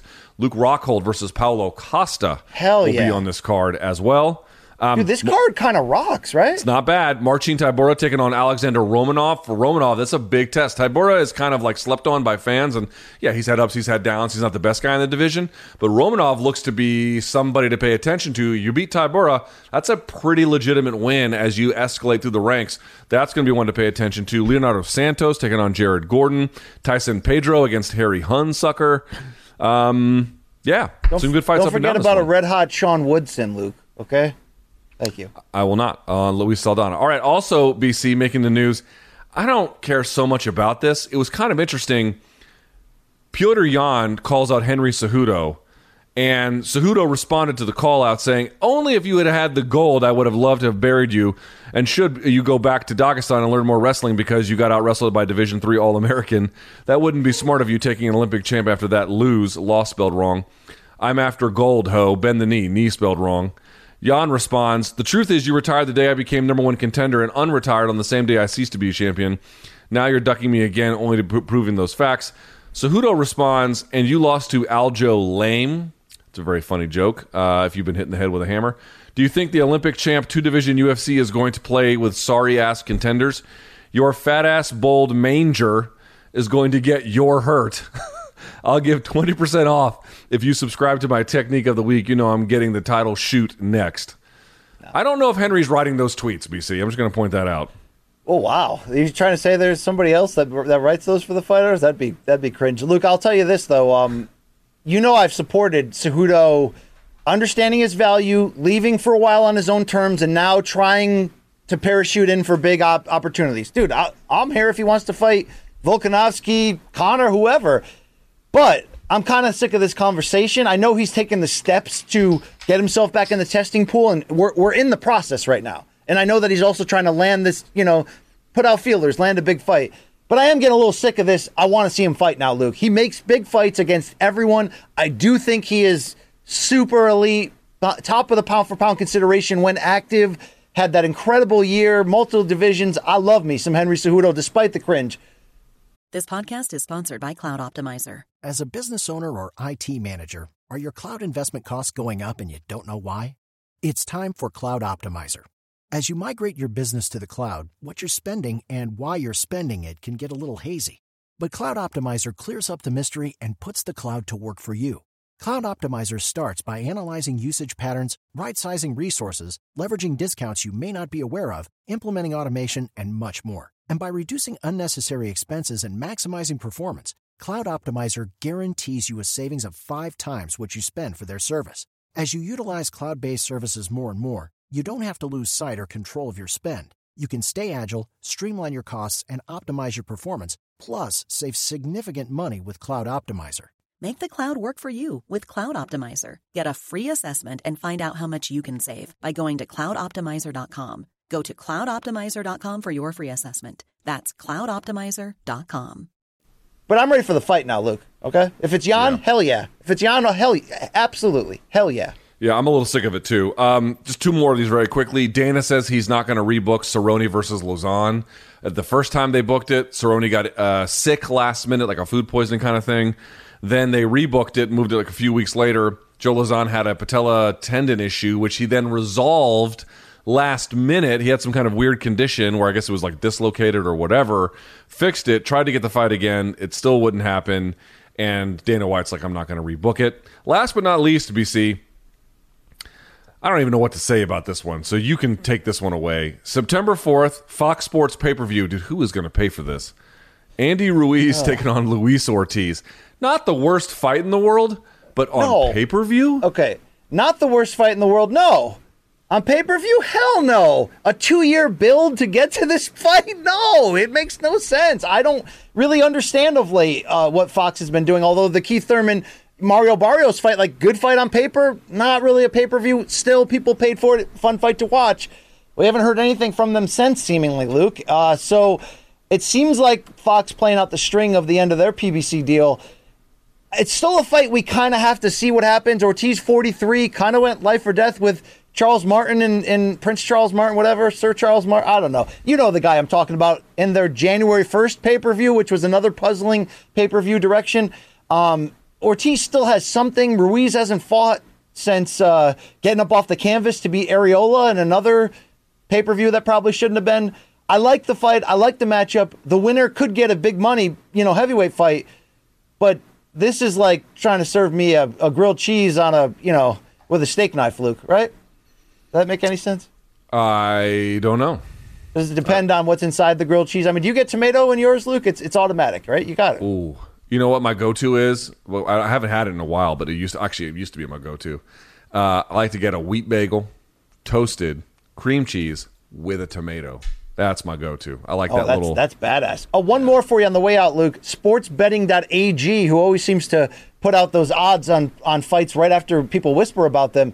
They have Nate Diaz as an early minus 250 favorite over the plus 170 Jake Paul, which is the exactly opposite sort of early stance that I had of like, this size difference may be more than people think. They're like, no, these hands difference, Luke, are going to be the difference. Maybe, but Diaz is not young. And again, they're going to give him a rough ass fight on the way out. That's just the way it's going to be. Which Nate could do not the impossible. He could surprise people and stick it to UFC. Again, I saw it with Arlovsky. Everybody thought Jake O'Brien was going to run him over, and he didn't. So we'll have to see, but it could get interesting. And that's it. That's it for our quick hitters. It's time for your feces, BC. Yeah, it's every Monday at this time, although today is Wednesday, we do BC's feces, which is me scouring the globe for the highs and lows, the good, bad, the ugly. We should change the name of this segment from Have You Seen This Shit to BC's feces. The good, the bad, the ugly, the in-between, in combat sports and beyond. And boy, was it a loaded combat sports highlight weekend. Look, trying to pick through that UFC card, I could have put every fight. I seriously could have put a video from every fight on there in Austin. It's called Have You Seen This Shit? Oh, God. Luke, I can't UFC stop crying. fight night in Austin. Did you see women's strawweight Maria Oliveira, who had swagger all week at this event, licking the blood off her gloves there? She's in the yellow from Brazil. Luke, she did it after the fight as well. A lot of people making BJ Penn memes.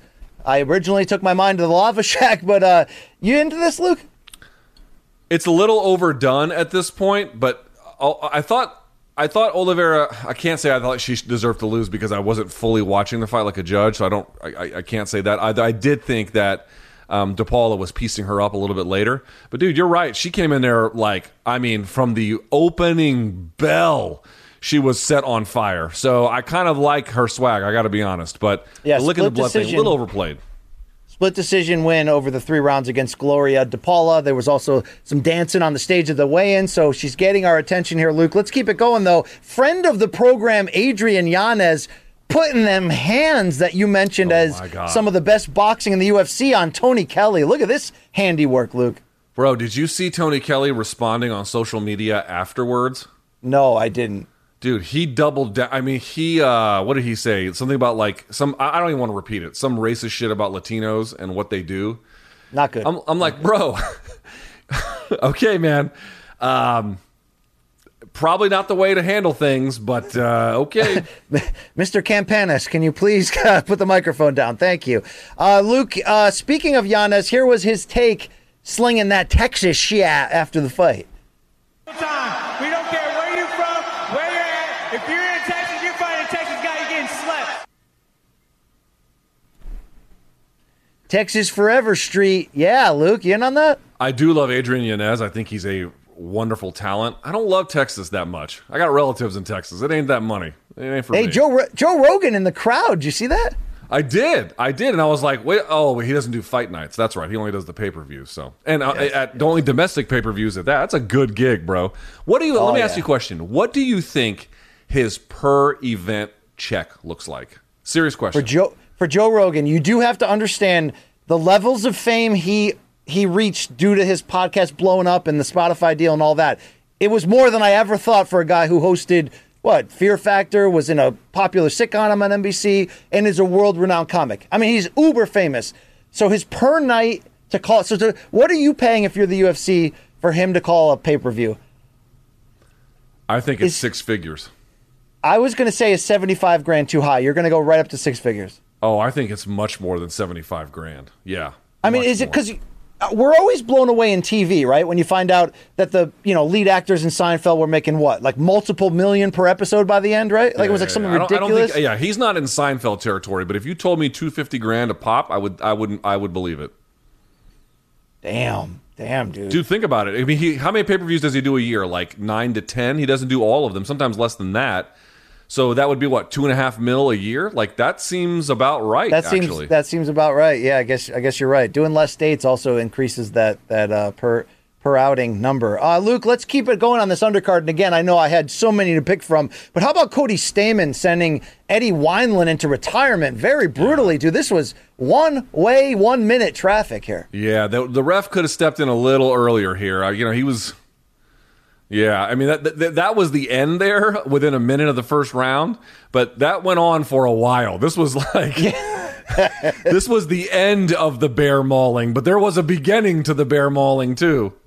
Luke, you want to say anything nice about the inaugural WEC bantamweight champion, Eddie Wineland? He had a great career, dude. He was in a lot of big fights. He had some solid wins. He did it for a really long time. He always had an awkward style. He always kind of stuck to it. He represented the Midwest the whole way. He should be very proud of himself. He had thunder. He had thunder and them fists too, Luke. Okay. Yes, he could. In his day, he was a formidable opponent. Dude, again, everyone wants to be like, oh, either you're John Jones or you're nothing. Nah, man, there's a lot of in between. And Eddie Wineland occupies a very, very, I would say, he occupied a really great space for the time he carved out in the career. Yeah, for sure. Well, Wineland walks into retirement, Luke. If you're wondering where Stamann walked to after the win, let's hear from him. What's up, Texas? Let's go. I'm getting fucking wasted tonight. Dude, that was me every night of my 20s, looking in the mirror. That's very like 2008-ish for UFC, right? 2009-ish. It's like that had the whole promotion had that vibe. But now when we see, by the way, speaking of Cowboy, I didn't put it in here. I could have. Do you see his kids dressed up in the full 3-piece suit with the Monster Energy cowboy hat? You into that, Luke? No. Everyone's got their own way of living. Okay. I'll put it that way. I'm not going to tell Cowboy how to live, Luke. He's a legend. Damn right. All right, Phil Howes, Luke. Put it on. Golden Boy MMA alum. Howes. Phil Howes. Hawes, like that's pause. what I said. Hawes, yeah. He put it on Mini Me to DC Deron Winn. They finally stopped this bloody battle. I know there was a dust-up after between DC, who told Howes to be respectful during the commercial. Full house over here, Phil Howes. Luke, were you impressed, though? This was a brutal beating. You know what? Did you see the video Deron Winn put out? Like, he narrated Phil Hawes beating his ass. And he was like, and it's hilarious too. Like, I feel bad for Deron Winn. He's a good dude. But he was like, all right, this is exactly how it went. He's like, all right, now you see Phil Hawes elbowing me for the 30 millionth time. That shit fucking hurt. And here he is left hooking me. Yo, that shit really hurt. Like, he just goes on and on about the guy getting his ass beat. I give Deron Winn a lot of credit for, like, we always talk about this. Everyone always interviews the loser, and I know a lot of fighters like, oh, there's nothing lonelier than when you lose, and like, when you win, everyone's congratulating you, and when you lose, no one is. But from the media side, I'll say this, like, I want to be respectful of someone having time to themselves to lose. I don't want to stick a microphone in their face, but I will also say at the same time, BC, sometimes the loser has much more interesting things to say than the winner. This would be one such case.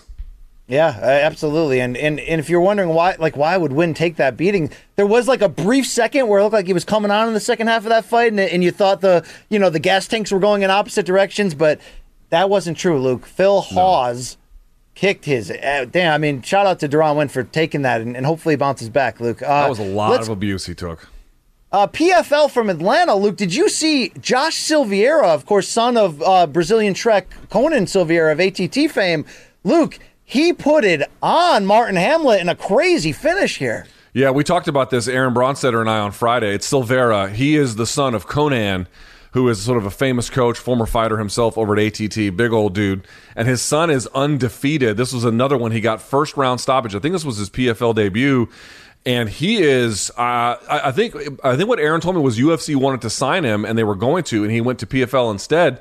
It's not a bad call. You get some good experience, and if you win the whole thing, you get a shitload of money in the process. It's an interesting choice that he made.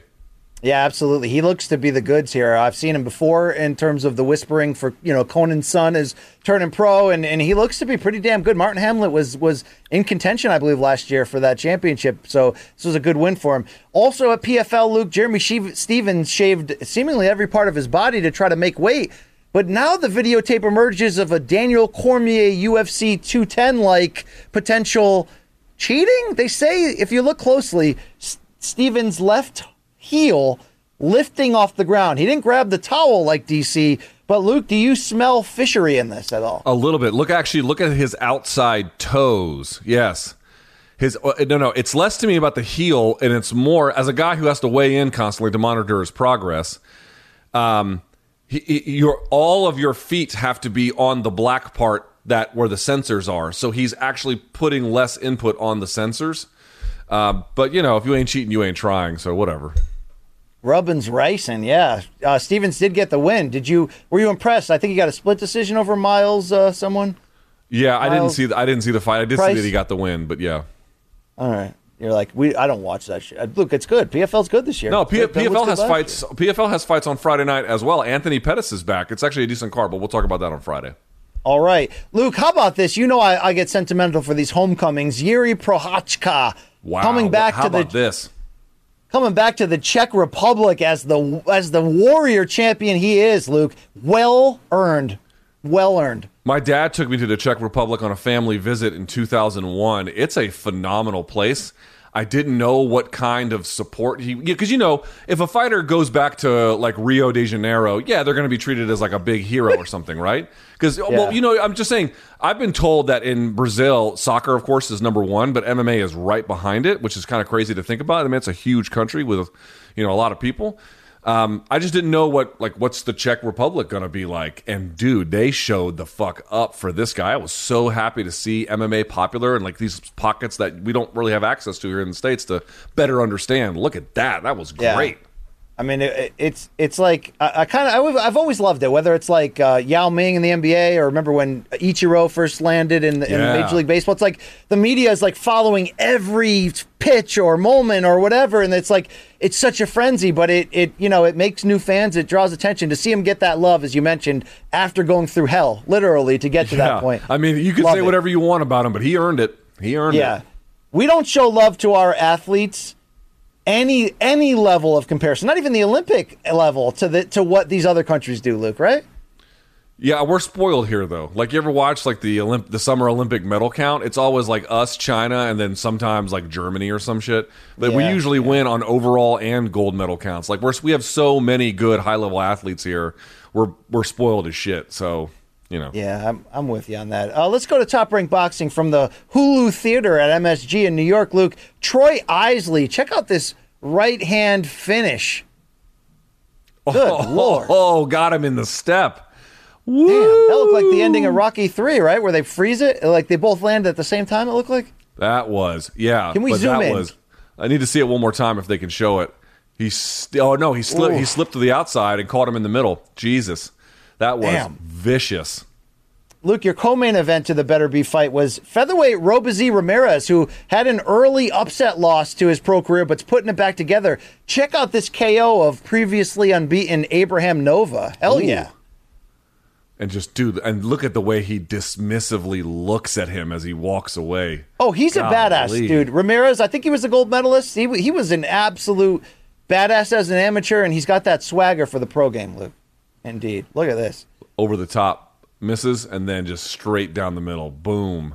And Nova's that dude who always colors his beard like he's Hollywood Hulk Hogan and has a mascot that looks like him that follows him to the ring. I love that guy, so shout out to Abraham Nova. Also on this card, Luke, here's a video footage of Better Beef just fucking Joe Smith up. Here's the first knockdown, dude, to the top of the skull. Dude, this was a mugging. See how we were talking about before. You see how Beterbiev was backing up and drops him, just setting traps for him. It's one thing to go forward, then you're like, all right, I'll let you go forward. Just walking into a trap on this guy. He tries to double jab his way in, and he times the second jab. Dude, he kind of knocked him down with the palm of his glove. Like it was a sweeping hook that looked like more of like a slap. But damn, that was hard. Yeah, but nothing, half-assed about that left hook here. Stays in front of him. Time jab. Just down the middle, hooking shot. Down the middle, hooking shot. He's all over the place, this guy. Oh, look at that right hand, dude. That straight right hand was there all day for him. Damn. I mean, Joe Smith dude. Later was saying the first time he got rocked, he just could not get his legs under him again. Just couldn't Equilibrium. do it. Dude, you get hit around that ear in boxing early, you may last 4 or 5 rounds like Joshua did against Andy Ruiz, right? But you're never the same, you know? Right. All right, Luke, here's some celebrities in the wild. Check out Utah Jazz center Rudy Gobert at 7'1", trying out his hands. Your thoughts here, Luke? Is that Sebastian Fundora? Sure ain't Stephen A. Smith. We got to zoom in here. We got to zoom in on this shit. I mean, Luke, he looks like this dude's an athlete, no doubt about it. God, he is big as shit, man. Yeah. Oh yeah, he is. Not bad, Luke. Yeah, I mean, he's got a little something there. Okay. Luke, your boy Cristiano Ronaldo getting it done in the weight room, but you know why, Luke? Everyone sent me this. How are you going to defend your boy now? I don't know. Dude, how many elite pros have to write you and me, which they've done, telling you that real motherfuckers don't... By the way, I see the penis outline. Don't ever wear gloves. I don't know why you keep making this a bit. Like, I see you, Ronaldo's hog. I see you, Ronaldo. Yeah, dude, if you're a real dude, you don't wear gloves. That's just the beginning and the end of it. Wow. And I've also said it fucks with your grip. So if you're actually trying to work on your grip, take the gloves off. Luke, you know NBA champion Steph Curry? Did you see that series, by the way? They beat my Celtics. It was painful, Luke. You know what I'm saying? I watched 3 of the games, yeah, and they were all... No, one of them, the Celtics won. The second game, the Celtics won. Good turnout at that victory parade in San Fran, though, despite the DA and all that situation over there. Luke, let's talk about Steph Curry's wife, Ayesha. What about the DA, BC? What about him? Dangerous times, Luke. Ayesha Curry in the weight room, Luke. Check the technique. Oh, we I good with haven't seen this? So that is a trap bar deadlift. But that's not a full deadlift, so she's lifting off of blocks. So she's lowering. She's also the in a range of dress. motion. Yeah, she's also in a uniform dress, Luke, a jersey there. So well done there. Just the same. Ayesha, so glad to meet you. Right? Who was that? That was Bobby Brown, and what was the ABC? Another bad creation, right? Chris Rock, Red, Dave, Rowe. Yeah, dude, that I'm telling you, it's a nostalgic turn. But I found that cassette tape and I popped it in a couple years ago. That thing still moves me, Luke. Right? Playground. You have a cassette player? I do. I have one left. Yes. Wow. Even I don't have that shit. Yeah. And now I'm a big vinyl guy, though. By the way, my dad is arriving this weekend, Luke, to deliver me his vinyl collection that I was not allowed to touch growing up, that I worship and idolized. He was going to leave it to me, but then he said, "You know what? While I'm alive, why don't I just give it to you?" Luke, that's a big moment. Okay, that's like a. Let me say something too. That is a big moment. That's very nice of your dad, by the way, and smart of him too. Like someone will take good care of it, dude. I will tell you this: I was digging through my front closet in my entrance, and I hadn't done that in a long time. I found a bunch of old baseball cards. So I'm going to say this: if you're a collector, like your comic book guy from The Simpsons, go fuck yourself. But if you actually have a kid and you and your kid collect, I'll send them to you for free. So email the show, morningcombat@gmail.com. You got to prove that you and your kid, or at least your kid, collects. I want to send them to a kid. I'm not sending you to some fucking stupid-ass adult who goes to Comic-Con and shits his pants or whatever at the sight of, Patrick Stewart. I want an actual, like, nerdy kid who's into, like, collecting cards. Email the show. I'll send them to you for free. They're going to be all, they're going to be all. No, they're like, in pretty good condition, common dude. Cards. And there's a Jose Canseco rookie card in there, too. How about that? Oh, shit. Do you have the Billy Ripken one with the swear on the handle? You know what I'm talking about? No, I don't. I have a Michael Jordan rookie card from Fleer back in the day in there as well. So, oh shit, there's some decent cards in there. Luke, I had one. I had Oil Can Boyd. Remember him? Oh, that guy loved the Boogar Sugar. Yes, yeah, Dennis Boyd, big time. Even though he's a Red Sox guy and I was a big Mets fan, I always loved that guy, Luke, because he was living on the edge. You know what I'm saying? He sure was. All right, back to celebrities in the wild. Here's some elder abuse for you, Luke. Speaking of our nation's capital, here's the king of the nation's capital at the moment. Oh God, this poor bastard. Yeah, Joe Biden on his bike in Delaware, and it's like, Joe, you got to take your right foot out of the stirrup, homie. What are you doing there, you old bastard? Yeah, this didn't look good. Luke. I mean, it's like, dude, it's like, gas prices are skyrocketing and food's expensive, and this fucker can't even dismount a bike. Oh, God. I know, dude. I mean, come on. I couldn't get one meal under $100 in D.C. because of this guy, Luke, probably. All right, there you go. Let's go over to the Rain Man. When I say the Rain Man, who do you think of, Luke? Dustin Hoffman? No, dude, our 90s hero, Sean Kemp. Come on, dude. One of the greatest in-game dunkers in NBA history. I thought you meant guy who had 10,000 kids when you said Sean Kemp, not Rain Man. Well, Luke, remember he got fat during the lockout in the 98-99 season and never recovered? Sure. Unfortunately, Luke, look at him now. Throwing out the first pitch at the Mariners game. And Jesus, Sean. Oh, boy, Sean's on that Trick Daddy diet, huh? Yeah, he is. I mean, they had to show up with the medium jersey for him too. Luke, that was not flattering. Right, for folks who don't get the reference, there, BC and I went to what weigh-in was it? Oh, you know what? It was the Mayweather Logan Paul weigh-in. Yes, and it was in Miami. And Trick Daddy came out. Old Trick has been not working out. I can say that very comfortably. You were actually nervous when me and Brendan Schaub were making fun of him on the air. You were like, "Whoa, guys, I don't know if I'm part of this here." I mean, Trick Daddy will still fuck you up, right? Yeah. Yeah, he sounded pretty good too, but he's been eating. All right, Luke, celebrities in the wild. One of my favorite fighters of all time, Betch Kohea, enjoying retirement here with a saucy IG dance. Luke, this your thing? Did she get surgery, or does she have like a filter on? I will not say stuff like that out loud, Luke. I'm sorry. Check me on my Patreon later. Dude, I don't understand. Like, let me ask you. if you go through TikTok, what I've noticed is it's just a bunch of women in tight clothing dancing in front of you. Yeah. Who are they dancing for? Because I got to tell you, I don't need to see any of it.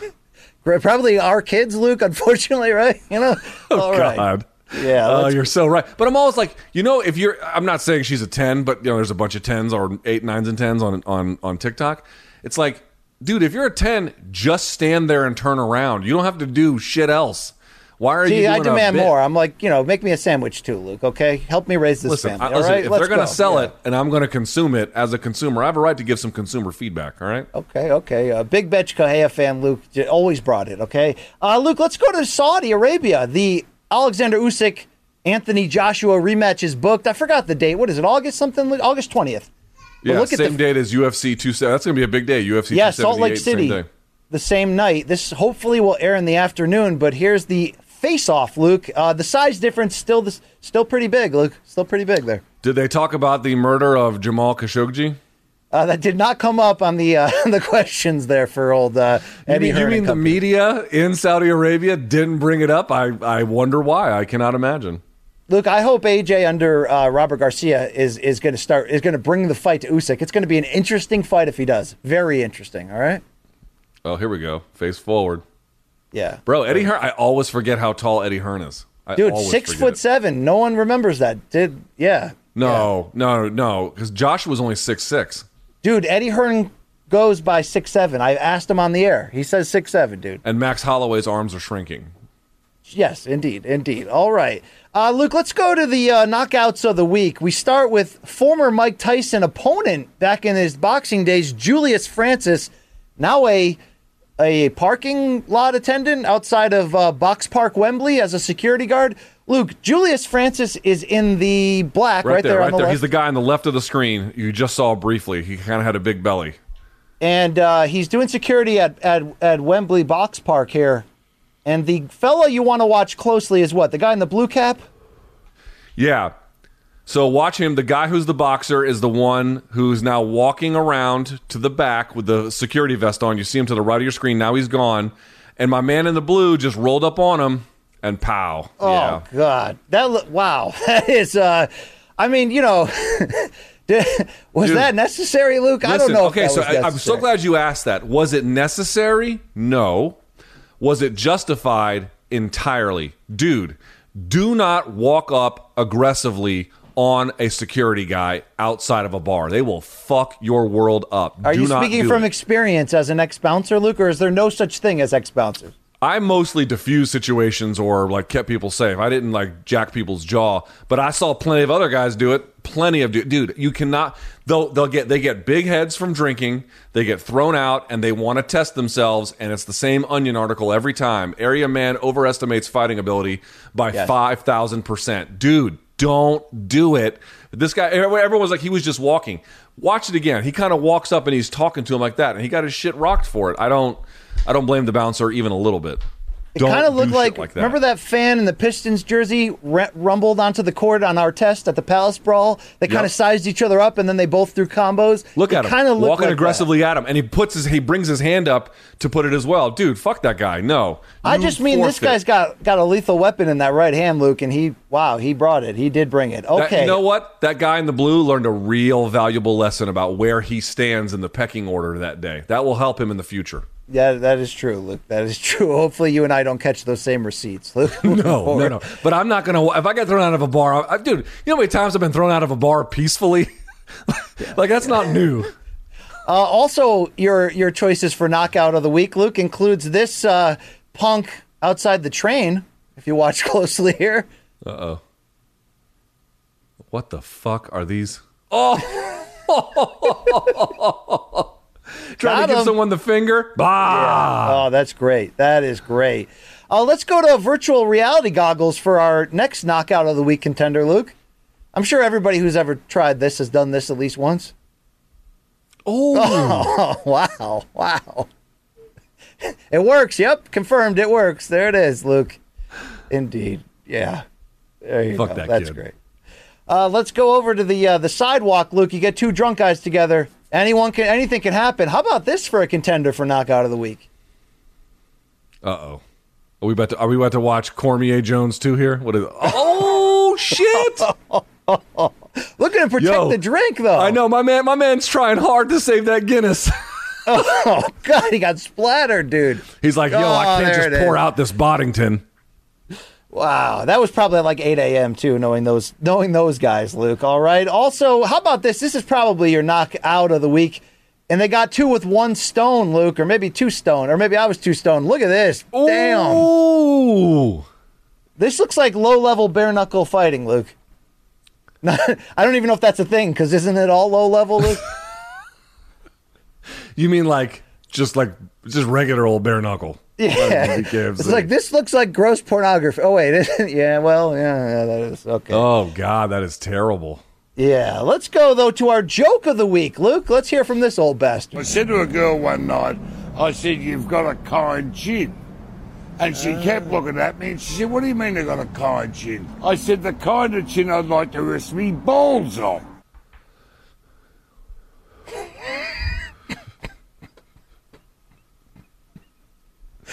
Looks like I'll vape to that. Yep. Yeah. Yep. I will. That's every guy that's every old man in the gym bathroom, right? Yes. That's yes, every yes. except they're naked and walking around with shoes on. Am I right, Dallas? Yes, indeed. Luke, rate this flex. A lot of people try weird shit in terms of lifting videos. How about barefoot deadlift against everyone's worst nightmare, the loose Legos, Luke? Dude, I can't stand people who do this shit. Fuck this guy. You do know that's a pain. That is a pain unlike any other, Luke. You know that, That's right? an outrageous pain. Dude, like Instagram and social media have turned lifting into like circus performing, but not even the good kind, just the jackass variety, and it's not all that interesting. Fuck these guys. Yeah, let's keep it going. All right, rate this tat. Luke, this was so weird I had to include it. I hope it's not real. Your thoughts? You gotta be shitting me. Someone did not do this, did they? Are you fucking kidding? Yikes. Just did it, Luke. That's all right. Let's keep that. I'm seriously stunned looking at that. Like, I'm actually shocked that someone went through with that. Somebody got their 15 seconds, Luke, okay? You know what, though? I will say this. My man's toes are better spaced than mine. Mine are all fucked up. So are mine, Luke, but that's because I'm a real man. No, it's just because you are dirty and you have fungus, you old piece of shit. Oh, no, those tell the story of the miles I've logged, Luke, up and down life's, valleys and peaks. And right now, we're in khakis, motherfucker. Right now, we're peaking at the beacon, Luke. Let's go to our fans of the week. Check out these young boys behind the Reggie Miller at the NBA game, Luke.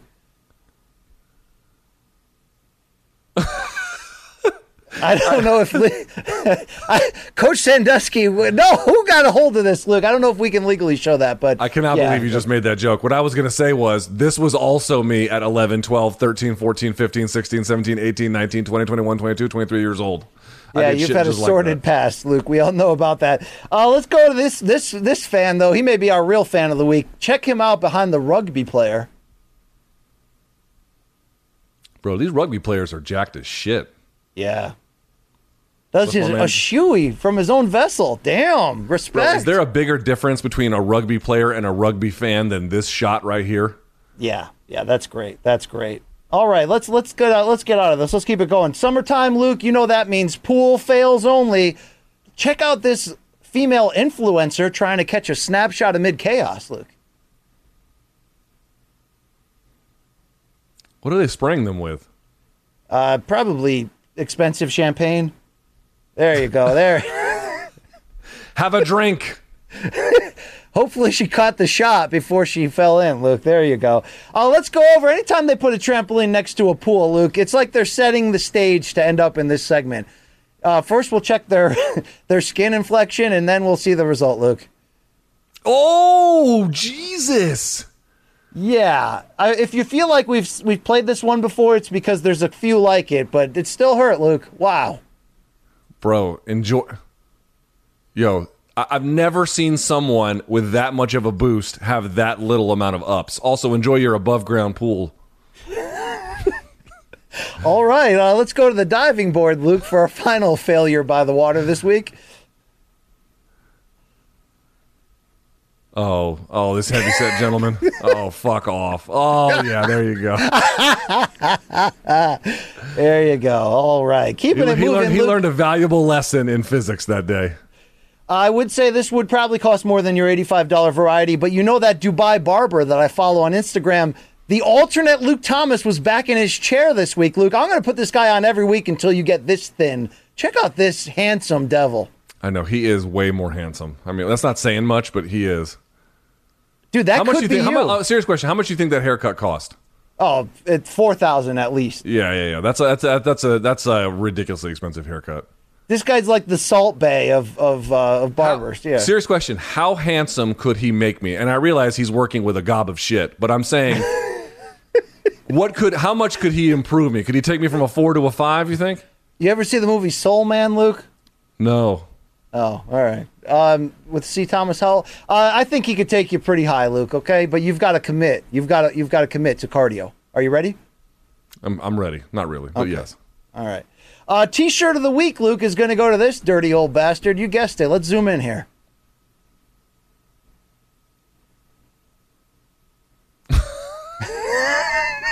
He's so casual about it too, Luke. Right?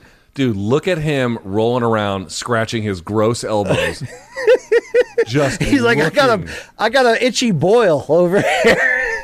You can sit on that too. All right, let's keep it going. Luke, when you exercise out of the gym, sometimes you get hurt. You got to be careful here. Let's go to the bathroom box jump attempt. Fuck this kid. Yup. Yup. And of course, everybody's favorite, the BMX bike in the bar routine, Luke. Let's go keep there. jumping up on surfaces known for collecting water, jackass. Yeah. Oh, yeah. Dude, I can't believe he's white, BC. It seems so out of character. Luke, remember in Back to the Future when the guy changed his past and then his brother started disappearing from the photo? It's kind of similar to the people in this category, Luke. Let's start with the the dance floor. Remember this move, Luke? Yep. Oh, shit. Yeah, nice college apartment, fuckface. And let's continue to the bartender, Luke. A great bartender is like an NFL referee. You never knew they were there, Luke, right? Let's see this. Oh, no. Oh, what the fuck? They keep the kegs in the basement, Luke, apparently. Bro, there's All a bar. right. What was it on? It's near St. Mark's Place in near the Bowery in Manhattan. And Yes. it used to be an old speakeasy. They haven't really changed it. So when you order a beer, the beers are next door. They're not at the actual place. And they come from the floor. A bell dings. They open the floor and they pull out your bottle of beer and they hand it to you. I forget the name of it, but it was actually pretty cool. That's a different take on the Asian toilets with just being a hole in the floor, Luke. That's not just Asian. Turkey is in both Asia and Europe, but on the Europe side, I've seen it there too. So let's be clear about It's that. an interesting way to do it, Luke. It wouldn't be for me, though. It's not my. I told you the story, dude. Flavor. I went to one of these places and they were charging 1 lira, which is like their currency, for toilet paper. But the catch was they didn't have toilet paper. They were tearing sheets out of a phone book and handing you that. And I was like, great. I'll just shit my pants. Thank you, sir. Have a great day. That's good. That's great. Dial G for Grundle, Luke. Clean that shit up. Okay. That's the shit. No, we got one more piece of shit. Let's see what it is here, Luke. It's an oldie but goodie. It's the pinata miss. You know what's coming next. Luke, Someone's right? balls or some kid's head. Where's Ryan Bader when you need him, right? Right in the old nutsack. Enjoy your gender reveal party, you dumb piece of shit. Ooh, there it is. All right. Hey, Luke, you want to push fan subs to Friday or you want to do it now? We can push them to Friday if you want. Give the audience a little more time to put some in. Because we gave them today, Luke, just an outstanding comeback show from vacation, right? We certainly did. I mean, the good news is I'm here. I'm back. We'll be in Vegas next week, International Fight Week. The bad news is, though, Luke, I'm going back on vacation at the end of July. So all those people that shit on you, they're coming for me, Luke. Well, The only reason they shit on me is because you have somehow manufactured some idea. I actually, of you, me, and our head producer, I take the least amount of vacation of all of us. Yet somehow but that's not fair. Because our producer likes to vacation every weekend, so that's not fair. That's true. Our lead producer, I'm like, hey, what are you doing on Friday? He's like, not working on this motherfucking show, bitch. He's in our chat right now, furiously typing away. Yes, he is. Yes, he is. We love you, Michael. Thank you very much. Luke, that's it, though, for this week, okay? Today, that's it. But we've probably got great bonus content, like a resume review and some other shit. So let's remind the folks, we do have bonus content. We have the Max Holloway resume review. It's supposed to be coming out, I want to say tomorrow, but soon. We're actually, in the resume review, we promised that we were going to watch the Volkanovski Max fights 1 and 2 together, score them, and talk about them. That's coming out in just either tomorrow or in a matter of days. Be on the lookout for that. So that's going to be coming out as well. Plus, as I indicated, my Eblen interview, my Sabatello interview, they're already up. You can check those out. Let's see. Also, BC, let's remind the audience one more time. Hold on, Luke. The best response on that Sabatello interview was when you were like, Jesus Christ, you're a sadist. You were like, you didn't know you didn't know where to go next, Luke. It was just, he was just like, I'm going to torture this motherfucker. I'm going to rip his heart out. I'm going to fucking take his kids. I'm going to take his property. I'm going to move into his house and eat out of his fridge and not even thank him. I'm like, settle down. Settle down. And we're going to make sweet love. Yeah. It was intense, Luke. Yeah. I'm going to turn this guy into a cuck. Blah, blah, blah. I was like, yo, time out. It's just a fight, bro. Okay, but I want to remind folks, not this Friday, July 1st. If you are going to be in Las Vegas, join us. Go to the UFC 276 weigh-ins, then come hang out with LT and BC at the Beer House, right outside the T-Mobile Arena. We'll start at about 5 o'clock. We're going to do a live show, special guests, spin the wheel, the whole 9 yards. It'll be a ton of fun. Beer House, 5 p.m. local time on Friday, July 1st. Can't say that enough. Let's see. Showtime.com is the label that pays. You can go to Showtime.com, get a 30-day free trial. If you like, you can keep it. If not, you can pound sand. It will allow you to watch the very good Bellator card on Friday, Bellator 282. Let's see. Email the show, morningcombat@gmail.com for fan subs and Dead Wrong. We'll have both of those on Friday's show. And morningcombat.store to get the merch that BC's wearing, to get the merch that I'm wearing, or whatever it is the merch that you would like to wear. BC, any final thoughts? No, but thank you to the great fans of the show who back us through everything, highs and lows. We hope you can make it to Vegas. We hope to, open mouth kiss you, hug you, whatever you're in the mood for. But thank you, folks, for tuning in. And we're back. This is the best thing. This is your best option. Talk yourself into that other bullshit. This is the best thing you got going. Love it or hate it, right? Right, Luke? I mean, I'm not trying to be. The awards speak for themselves. I don't care. I'm just arting. Right? You know what I mean? Like, I don't care who watches, Luke, right? I really don't. Because I'm going to be doing this in my basement whether there's a crowd or not, Luke, okay? Okay. All right. 4 Mulca, 4 BC, 4 Showtime, for everyone involved on the show, and CBS Sports and the whole 9 yards. That's Brian Campbell. I'm Luke Thomas. This has been Morning Combat. We'll talk to you guys again on Friday. And until then, may all of your gains be loyal.